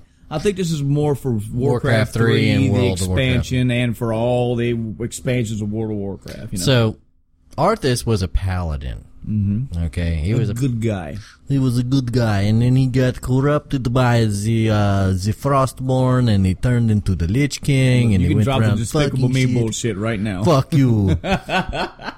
I'm just doing what I do. You donut making son of a bitch. What is the fucking fascination with donuts today? Jesus. All right. So, he goes around as the Lich King, making undead slaves. He's a pretty bad dude, you'd say. But I challenge you to this. He was fighting for the correct side in the beginning. Mm-hmm. I don't think it was all him that became the Lich King. Sure, he had his moments where he was a kind of a douchebag, Mm-hmm. I think Stratholme was one of the bigger moments where the undead had basically poisoned grain, and they sent it out to all the different areas, and people ate the grain, and then they became undead. Mm-hmm. Well, he got there, and it was too late. The grain had already been distributed, and people were eating it and becoming zombies, and it was chaos in the city, and he basically turned around and said, we gotta kill all these motherfuckers. Yeah. And the guy that was with him was like, oh, I don't know if we gotta kill everybody. He's like, he no, said, no, we don't we know. gotta kill every last one of these motherfuckers. We don't know who We else don't know has who the ate it grain. and just hasn't turned yet. We don't know have the any time of and this. resources to go research all this. Shit's getting worse. We have got to finish this now and wipe move it all on. out. And he went in there, and they called it the culling of Stratholme. Mm-hmm. It was a huge deal. And that was before he got the hammer. Yeah. there were a lot of little situations where this guy, he wasn't completely a bad apple until he got a hold of Frostmourne. And once he got Frostmourne, there was this giant shift in his personality. But, spoilers for World of Warcraft, when you defeat him, one of the things that can drop off his body, other than the invincible reigns, which I have, which are awesome. Brag. Brag. One of the things that you can get, I think you have to complete a quest, and killing Arthas is the last step of that quest, is Jaina's locket. Now, Jaina was Arthas's, girlfriend in this whole thing. It's significant because you bring this locket to Jaina after you get it, and she fucking breaks down like, oh my God. Yeah. He still had this locket. Why would the Lich King still have this locket on him? I see your point now. That shows that's an example of how he must have had old good paladin Arthas. Small part of him was still fighting it. Yeah. Even until the end. And it was at that moment that you realized that, oh man, maybe he wasn't, maybe there was still a little bit of light struggling to get out that just couldn't win. Yeah. You have all these stories of guys, they overcome their darkness like the Elusive Man, where he's just like, he has that moment of clarity. Well, Arthas never got that chance. Yeah. It was too strong for him. Luke Blight, bad all the way to the end. Yeah. To the last minute. I mean, he wasn't under anything else's power. Yeah, though. true. I get your point. The Elusive Man was being controlled by the Reapers. Arthas was being controlled by Frostmourne. But he never really got that moment to break free. Yeah. If that makes sense. Yeah, you fought him and you're killing the Lich King. Yeah, you killed the Lich King, and by default you killed Arthas. So, can I sympathize? Yes. I don't think he was completely in the wrong. Yeah. Another one is Garrosh. Okay. Little backstory on Garrosh. Garrosh is the son of Grom. Okay. He grew up thinking his dad was a shitbag. And that Grom was not the hero that he was. Grom drank the fucking, he drank the blood of I think it was Mal'Ganis? I want to say it's Mal'Ganis. Anyway, he drank the blood of Manaroth. Right. And, he became, that's how the orcs started turning green. All the orcs fucking took the oath and they became slaves of Gul'dan and Manaroth. And, so basically they were working for the Legion. Well, Grom, being another one of those people, overcame his enslavement and eventually fought for the side of good and died fighting for the side of good. Well, Thrall finds Garrosh still untouched, untainted, and tells him about his father and that his father was a hero and that he needed to, live up to be a warrior like his father. And he takes him under his wing and is basically, mentoring him. And Garrosh fights in all these campaigns against the Lich King, against the Legion, against all these enemies. Yep. And the entire time he's just trying to become better. Well, Deathwing comes. And essentially Thrall decides, fuck it. I'm not going to be war chief anymore. Guess I'll become shaman and go around chilling out with the earth spirits and stuff. And he goes, who's going to lead the horde? Well, I mean, Garrosh has the name recognition. Hellscream is like a big name in the horde, so I guess you can do it. And Garrosh goes, oh, fuck no. Oh, fuck no. I can't handle this shit. Give it to somebody else. And every other person at that meeting goes, nah, man. Come on, man. Seriously. He's just a kid. He doesn't really know what he's doing. Yeah. Well, he gives it to Garrosh. He says, "You got this, Garrosh. The Earth spirits tell me it's good." And he just bebopping his ass out that fucking tent and just tosses him the keys to the fucking horde. Mm-hmm. Well, Garrosh, unfortunately, gets fucked. Not that good of a leader. What's he? It wasn't that he wasn't that good of a leader. It's that he made bad decisions. Well, it's not so much bad. He had a couple of bad decisions that he made. Mm-hmm. But the main thing was that a couple of people betrayed him and caused him to become extremely racist. Mm-hmm. The Taurens betrayed him. The elves betrayed him. He was basically like, no, you know what? Fuck all these guys. Mm-hmm. You know, I don't think any of these guys are really trustworthy. Mm-hmm. You know, the goblins are kind of okay. They make little fucking inventions and stuff, but I think it's mostly the orcs that I trust. Yeah. So basically every other race, he was like, go fuck yourself. Mm-hmm. Vol'jin straight up told him, you know, that they weren't friends. He did not trust him.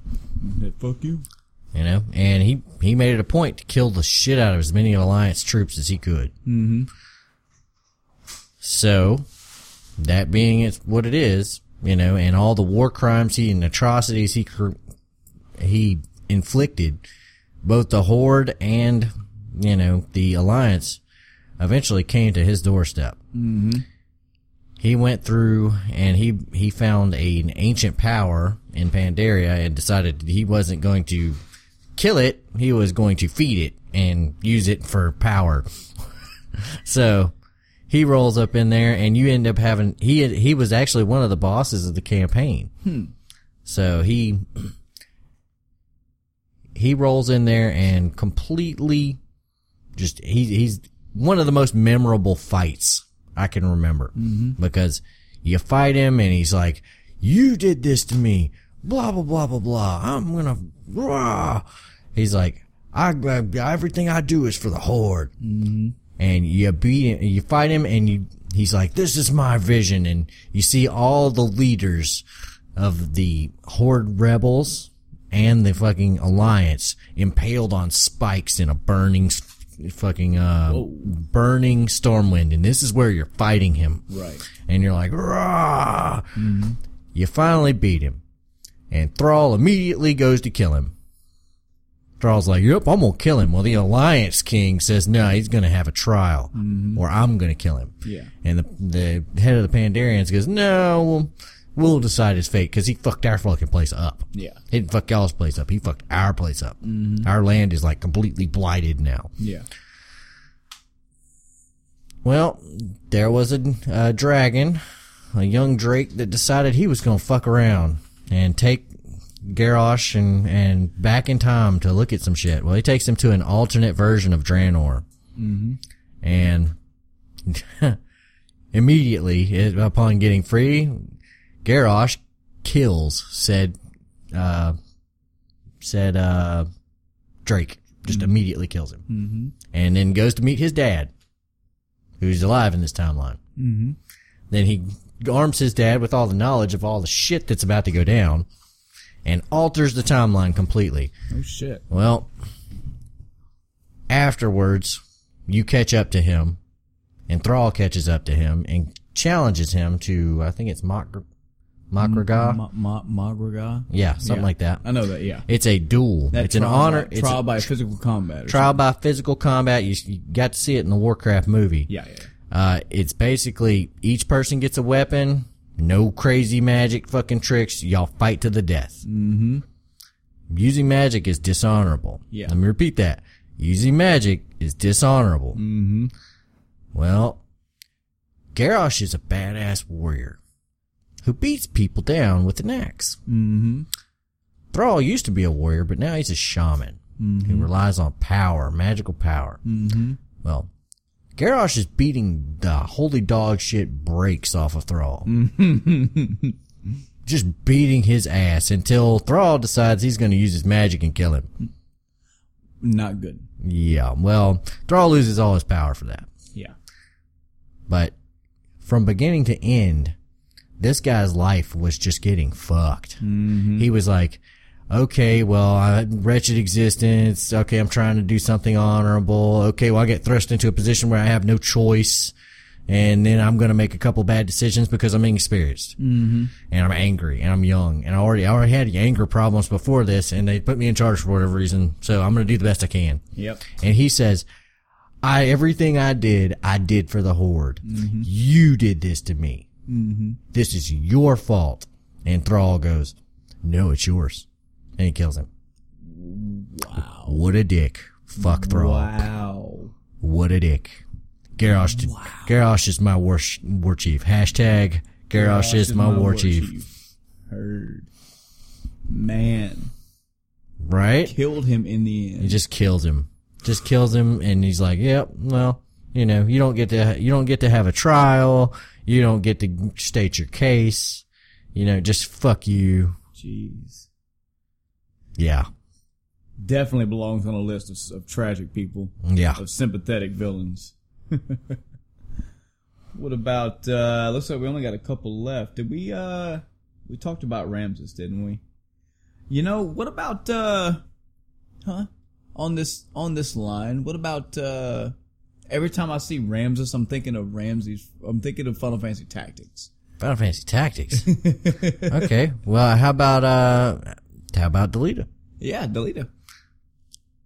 You want to talk about Delita? I'll let you talk about Delita. Okay. Well, Delita, your best friend. Oh, spoiler for Final Fantasy Tactics. Yeah. Your best friend in Final Fantasy Tactics. Mm-hmm. Tragic as hell. The bad stuff he does is he kills a fuck ton of people. Yeah. A fuck ton of people. A fuck ton of innocent people. Mm-hmm. He betrays everyone he knows to gain power. Mm-hmm. The sympathetic side of that is he watched the noble class use his family like pawns. Use his friends like pawns. Mm-hmm. Use everyone around him in their lives, just throwing them away for whatever reason. You know, just to satisfy their own political machinations. Mm-hmm. Well, he turns around and he becomes the thing that he hated. Yep. I don't think he realized it until the very end. Yeah, well, he got way in over his head. He ended up ascending through the church and becoming, you know, a double agent and doing a lot of dirty deeds. Yep. But in the end, he became what it was that he was fighting against. And I think that's about, you can see where he went, okay, well, I'm trying to avenge my sister. I'm trying to become a better man. I'm trying to become real power and have a real ability to affect change. And then it kind of goes to his head and he's like, well, I can just do whatever the fuck I want and I can make this turn out however I want it to. And I'm kind of seeing how to play this game. So let me just take advantage of this. Okay, let me fuck my friend over. Okay, I have to do that so I can do this. And he eventually becomes the exact same thing he was fighting against. He becomes that person that takes an innocent life and just kills them out of convenience. Mm-hmm. You know, as opposed to killing them for a reason. Yep.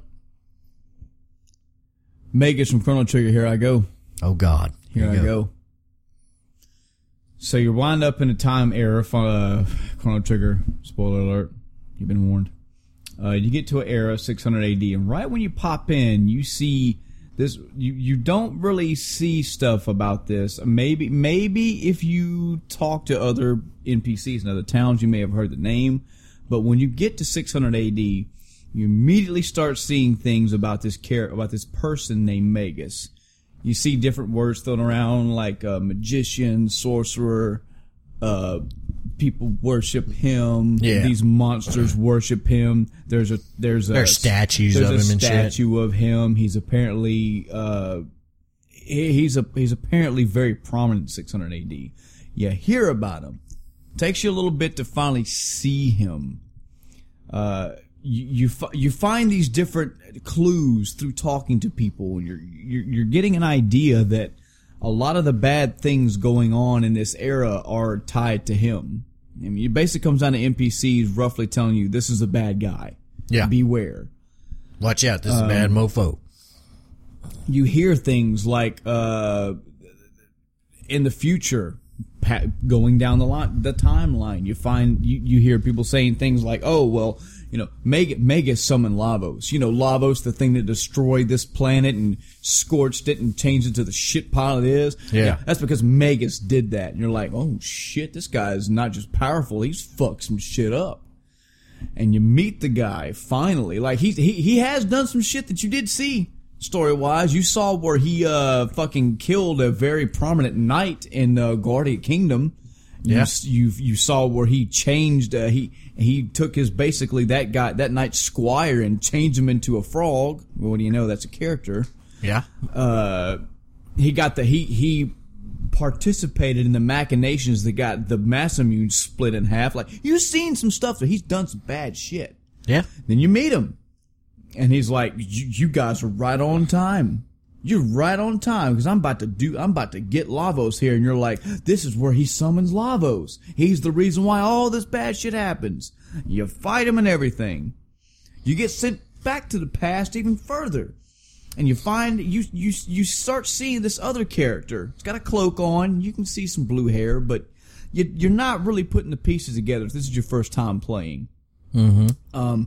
You're seeing this empire called Zeal, and you keep seeing this shadowy figure around. It seems like he's feeding information to the queen at the time. Mm-hmm. And just all these little pieces keep coming together, and finally it pops up that that's Magus. Well, wait a minute, how the fuck did he get here? We can travel time. How's he traveling time? Come to find out, when you get to Zeal, you see these two young siblings. You see an older girl, her name is Shala. She looks like an older teenager, and you see this little boy.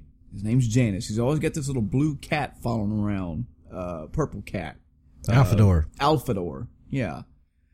And you find out that what happened was, whenever Lavos finally sparked the energy in that time period, the queen was starting to take the power.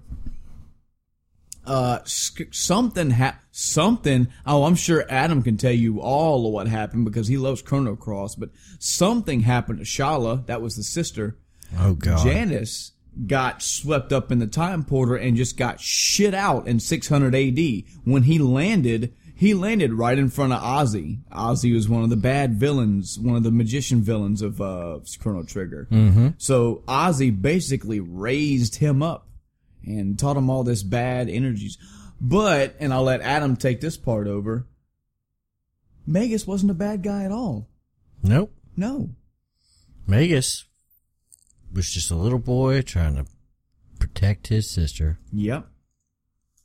But Adam, but they told you in the game, he summoned Lavos. He didn't summon Lavos. Lavos fell to Earth in 65 million BC. Mm-hmm. He was just trying to open up a portal to Lavos so he could fucking kill him. Yep. His sole intent was to solo Lavos. Yep. Because in his eyes, from what happened in his timeline whenever he was an actual boy, when Lavos showed up, when Lavos was actually like awakened for like, I guess the fourth time or whatever, it made his family split. Number one, that power had seeped into his mom and corrupted his mom. He said at one point to Shala, he's like, "I don't know what's going on, but this is not my mom. Like, that's my mom, but she's not our mom." Made something happen to his sister. He don't know because he got whisked away to another time period. So all he's ever been trying to do is summon Lavos to kill him. Yep. Not to destroy the world. He's not some psycho. Yeah. He just wants to kill Lavos. Yep. And he's like, Lavos fucked my entire fucking family up. Yep. Fucked my life up, and it's gotta die. But again, this just goes to a wonderful masterpiece of what Chrono Trigger is. When it goes through its storytelling and plot development, when it slowly but surely just builds up this rising dread, this rising power from Magus, it's awesome. And then when you go to fight him, it's like, especially if you have Frog there, I think you have to have Frog there. If not, you should. Yeah. But it's like, there's the motherfucker. And he's like, hey, boys, I got all kind of power. Bring it on. The way as you're walking up, the candles light up and the music starts playing with the slow violin. And then that's another thing. I don't know if a lot of people notice that. And flips that cape to the side. Oh, I don't know if everybody notices that, but his theme is very similar to Shala's. yep. Very similar to Shala's. And Shala's is very similar to Zeal's. This is where Nobuo Uematsu takes, this is where he's key. Because he has a theme for Shala, and he says, okay, let's take that, let's darken it a little bit, let's add a little bit of corruption to it, because now he's not the innocent little ding, ding, ding, ding. He's not that anymore. He's been corrupted and tainted by Ozzy, so to speak. He's now a little dark magician. Let's twist it just a little bit. And you hear it in those themes side by side. Mm-hmm. Oh, just another reason why this game is so good. You can hear the dun, dun, dun, dun. Yep. Oh man, you can hear that in Shala's thing. Oh, it's so good. So good. So good. Done so well. So yes, Magus is definitely a pretty sure whenever you get all the way through this game and it's not that hard to grasp. They don't loosely tie this stuff together. You see the scene where Lavos comes awakened and you see Janus getting thrown back in the past and he winds up in front of Ozzy. You know, you see as soon as he gets the chance, he's like, there's Lavos. Here's that blade. And he tries to kill him. You know, all this stuff is fleshed out for you. You'll understand when you get toward the end of that game. Yeah, Magus is not a bad guy. You also have the option to fight him later when you go to recruit him. And you do have the option to kill him or not. Yeah. I would suggest you don't. When he asks you, do you want to go? You should say no. No. Because you can get him in your party. And it's kind of cool to have him. It's very cool to have him in your party. Especially when he talks shit to Chrono after you revive him. His lines, whenever you just have him around, he'll say stuff like, can we just save this shit for later? Or what? Or can we not do this right now? Because all he's thinking about is getting to Lavos or, going to find his sister. Mm-hmm. He don't care about this fucking Chrono gets resurrected and you go back and talk to all the party members and they're like, oh man, I can't believe you did that and I'm so sad. I'm so glad you're back and it made me so sad and blah, blah, blah. And he's like, you got whacked because you're weak. Oh, yep. He put you in your place. Well, last but not least for this list, for tonight's podcast, let's talk about, well, I say let's, I'm going to let Adam take this one again. Let's talk about Big Boss. Oh, God. From Metal Gear. You give me Xenogears and Metal Gear. I'm you sorry. bastard. I'm sorry. I got to explain both of them in one night. Let me, Jesus. Because you do storytelling so well on these fronts. Oh, God. I will tell you this. As much as we have repeatedly said that Metal Gear Solid, particularly the Metal Gear, anything directly Kojima related does get very odd and out there and twisted and just like, what the fuck is going on? That is putting it lightly. Yeah. Big Boss's story, is actually pretty well done. Yeah. If it's told properly, it's very well done. So Big Boss has a terrorist organization. This is the bad stuff. And he, you have to go in there and break up his terrorist organization because they've got nukes and they're threatening to fuck shit up. Mm-hmm. And, you go in there and you stop him and you fuck him up and keep him. And you win the day. Yeah. You ride off in nothing a snowmobile. sympathetic whatsoever. Goodbye. While you're riding off in a snowmobile. Yep. Good night. Now, I'm Michael. Goodbye. So, I just knew your line. I'm sorry. So, they had, you go back and you're looking at, what is it called? Looking at Metal Gear Solid 3, Snake Eater. Metal Gear. This is where the beginning of Big Boss's story gets told. Mm-hmm. He goes on a mission and his boss, the boss is a double agent. Mm-hmm. Okay. And she is working with this Russian colonel and she's trying to, she's basically trying to infiltrate this organization, stop them from doing their thing. Mm-hmm. Well, this son of a bitch fires off a nuke. Well, now they need a head to roll. So you're sent in there to kill your boss. Yep. So you go in there and you find out all this. You find out that she wasn't actually working with this guy. She was double agent the whole time, and she couldn't come back because they needed somebody to blame for the incident. And basically, you have to kill her to make this right. Yep. And he's like, that's some bullshit. And she's like, suck it up and do your fucking job. You're a soldier. You have to. Soldier up, do it. And he doesn't want to. That deeply moves two people. Yes. Okay. It deeply moves Zero, who is the colonel type character you have in that game, who's your support, your mission support. Yep. And it also deeply moves the, big boss. Yeah. Well, they take two different paths in life. One creates the Patriots. He takes the Philosopher's Legacy, which is a giant pile of money, and creates the Patriots. And the other tries to fucking stop him. Yep. And that's Big Boss. Big Boss's organization was entirely dedicated to A, providing a home for soldiers, and B, stopping their bullshit. Yep.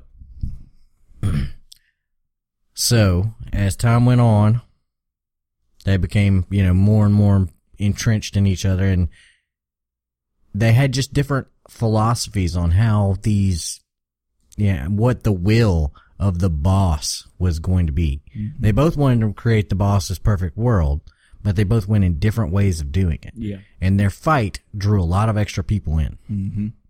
Fucked up a lot of lives. Oh, yeah. It doesn't actually conclude until Metal Gear Solid 4. Yeah, 4 is when it finally wraps up. It finally wraps 5 is just a prequel. Yeah, 5 is just Jesus. 5 is a prequel, which explains a lot. But so you find out that he was doing all this for the right purposes the entire time. Yep. He was just trying to make things as best you could, and you actually got to play both sides of the field because you play Solid Snake, the protagonist, quotation marks, of Metal Gear. But you're really fighting against the protagonist, which is Big Boss. Yep. So really, Solid Snake is the bad guy. So Solid Snake is his own dad. Solid Snake fucked his own self, which is his own dad. His self. And became... With his dad's dick dad. And he cut his arm off and sewed it on to Liquid Snake, and he became Liquid Snake, who then got his arm cut off and turned into... He fucked his severed arm and then liquidated it inside his own severed arm. And became the big boss. And if you're driving right now, listen to this podcast. Hopefully you're not and dead. You hear that, and you get that look at your stereo like, what the fuck? That's what it's like playing Metal Gear Solid 2, 3, 4 onward. That is the easiest way to comprehend it. I'm sorry. I understand we're playing a video game. I understand that our suspension of disbelief has to be bent and skewed to play video games sometimes. I get that. There aren't Reapers out in the real world. There aren't fucking Goombas. I get that. But when you have this real serious Metal Gear plot, and it stops at a point where somebody got his arm cut off, but he took the severed arm of somebody else and basically stuck it on there. Well, they explain that. And it works. I can get the maybe you put the nanomachines and they link together, but also the soul of the person that no, you just didn't. You don't understand it. So no, you ready for me to tell? No, you want me to explain that to you? Sure. You want me to explain that to you? Metal Gear Solid. Who the fuck knows which one? Okay, yeah, that's basically the answer. All right, so. He gets his arm, Ocelot gets his arm cut off and replaces it with Liquid. Okay, yes. Okay. And he says that the nanomachines are taking him over. And he acts like the nanomachines are taking him over. Yes. That was a ruse to fool the Patriots. I was being facetious. Yes, keep going. He was taking a combination of hypnosis and psychotherapy and all these other drugs and stuff like that. Mm-hmm. Well, it worked too good. Yeah. He actually made himself crazy. Yeah. And he actually believed that he was becoming Solid Snake, or Liquid Snake. It's like the detective that goes undercover and they go into the drug lord. And then they become a drug lord. Yeah, it's a tragic story. Let's have the tragic story of Ocelot. Ocelot went crazy. Oh God. It had a shirtless fight with he did. Oh God. He reenacted the shirtless fight on top of Metal Gear with fucking two sweaty men duking it out. Just duking it out. Just pounding it. Just pounding it. Oh God. Just fucking severed hands. Just sweaty severed hands. Liquids and solids. Brother! Oh God. Brother! Oh brother. Oh man. Can you dig it? Yeah. Welcome. You see, they try to do the that. End of Time They cast. tried to do that in Metal Gear Solid 2, where I think Fortune, didn't she have a tragic story? 4chan? Yes, 4chan. No, Fortune was the girl with the fucking rail cannon. Oh, she yeah. had that fucking machine. She walked around in a bikini with the thing. Force Yeah. field. Like, Yeah. I cannot be, no one can kill me. What a tragic life. It was like, Oh no. I live to fight, but I can only kill people. No one can kill me because I got this force field. How tragic. I guess. What about Fat Man? There's a tragic guy. I'm fat. I'm fat. I eat too much. Come at me, Fat Man. Damn. There's Vamp. There's a tragic story. I'm a sexy vampire who can lick my nipple while looking at the sky. Oh God. It gets worse. I'm the guy. It just keeps getting worse as time goes on. I'm the guy that pulls knives out and runs them across my body and then licks the blade and then puts it up my ass and then I put it up your ass. And, yes. and then back to my ass. And then I lick it again. And Ryan's like, no, I can't wait till I'm a badass ninja. Ryan's like, I can't wait for my turn. Vamp's like, I remember that time you were walking naked through that thing. I saw you on camera. You were very sexy. Oh God. Where did this go? Where did this go? We hope we entertained you folks tonight with some, maybe it gave you some second thoughts on some of these villains. Hopefully. Remember, ladies and gentlemen. Always eat your vegetables. Sephiroth did nothing wrong. That's right. You can find us on our Facebook page. That's probably where you found this link at. We try to boost this every now and again, but honestly, it costs money to do that, folks. And we ain't got no money. I guess it's time to get a Patreon going. That's Adam. right. I guess We're it's gonna time have to get 20,000. break that promise we said 13 episodes ago. We in it for the money, folks. Yep, we're all in it for the money. You can send us a message on the Facebook page. You can leave us a comment. Any questions you have for us. Tell us some villains that you consider sympathetic. If you plead the case, we will read it here on the podcast and we will debate it. Adam will probably harshly rebuke it. Adam will rudely and harshly debuke it. I'll debuke it. I'll debuke it. Debunk it. Yeah, tell us some sympathetic villains you have. I'm pretty sure there's some other ones out there we missed. We try to cover some good ones tonight. Some of the top tier ones. I mean, come on, we ranged all the way from fucking Sigma to Luca to the Reapers to Big Boss. You know, fucking Dr. Robotnik. That guy is so pissed off. It should be me. All the spotlight should be on me. Sonic. You can find us on Twitter. The End of Time Cast. Nobody's ever found us on Twitter. Nobody's tweeted us yet. Here's the thing. We have been retweeted. What? There has been people that have seen our twits and then have retweeted. Wow. But nobody's twitting me. I wish somebody would twit me. That'd be so nice. We still got that old school, man. We are so old now. It's like nobody uses email anymore for anything. Now, you remember what used to be that everybody used email, but nobody used snail mail? Yep. Now it's nobody uses email anymore. They use instant messaging. Yep. Or they fucking don't. I still wanted to make that P.O. box for us sometime, but I mean, we haven't had anybody say anything about sending us stuff. So, if you guys decide you want to start sending us something, for a review or to play or to eat snacks or, whatever, we'll talk about it later, but nobody sends us an email so far, so we don't know. So nobody loves us. Yeah, that's end of time cast. Probably because you're all talking about vamps sticking knives up people's asses. No, I'm and talking licking about fucking severed arms. Fucking severed arms. Reattaching to other men Shouldn't with fuck the liquids severed inside. arms. That's not what you do with the severed arm. That's what I do.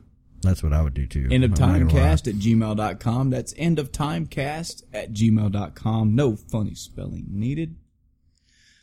I think that's gonna do it for tonight, man. Oh man. You know, here's just some behind the curtains for everybody. Uh-oh. We had told you back at episode 10 we had the next 10 episodes planned out.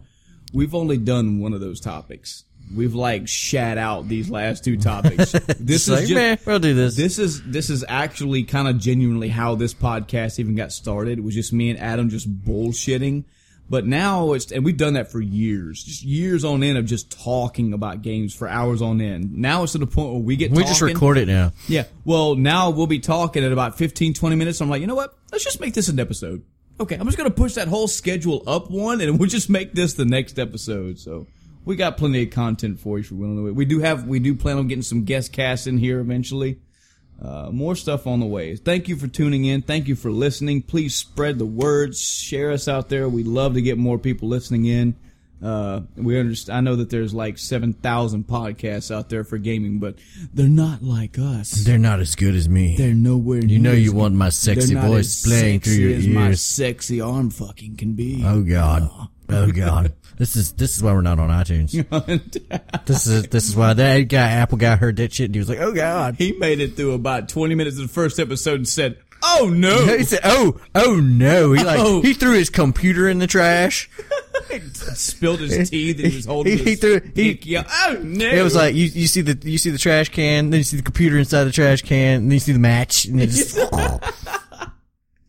he's sprinkling holy water and shit on it. Until next time, I'm Michael. And I'm Adam. Good night, everybody. Bitches.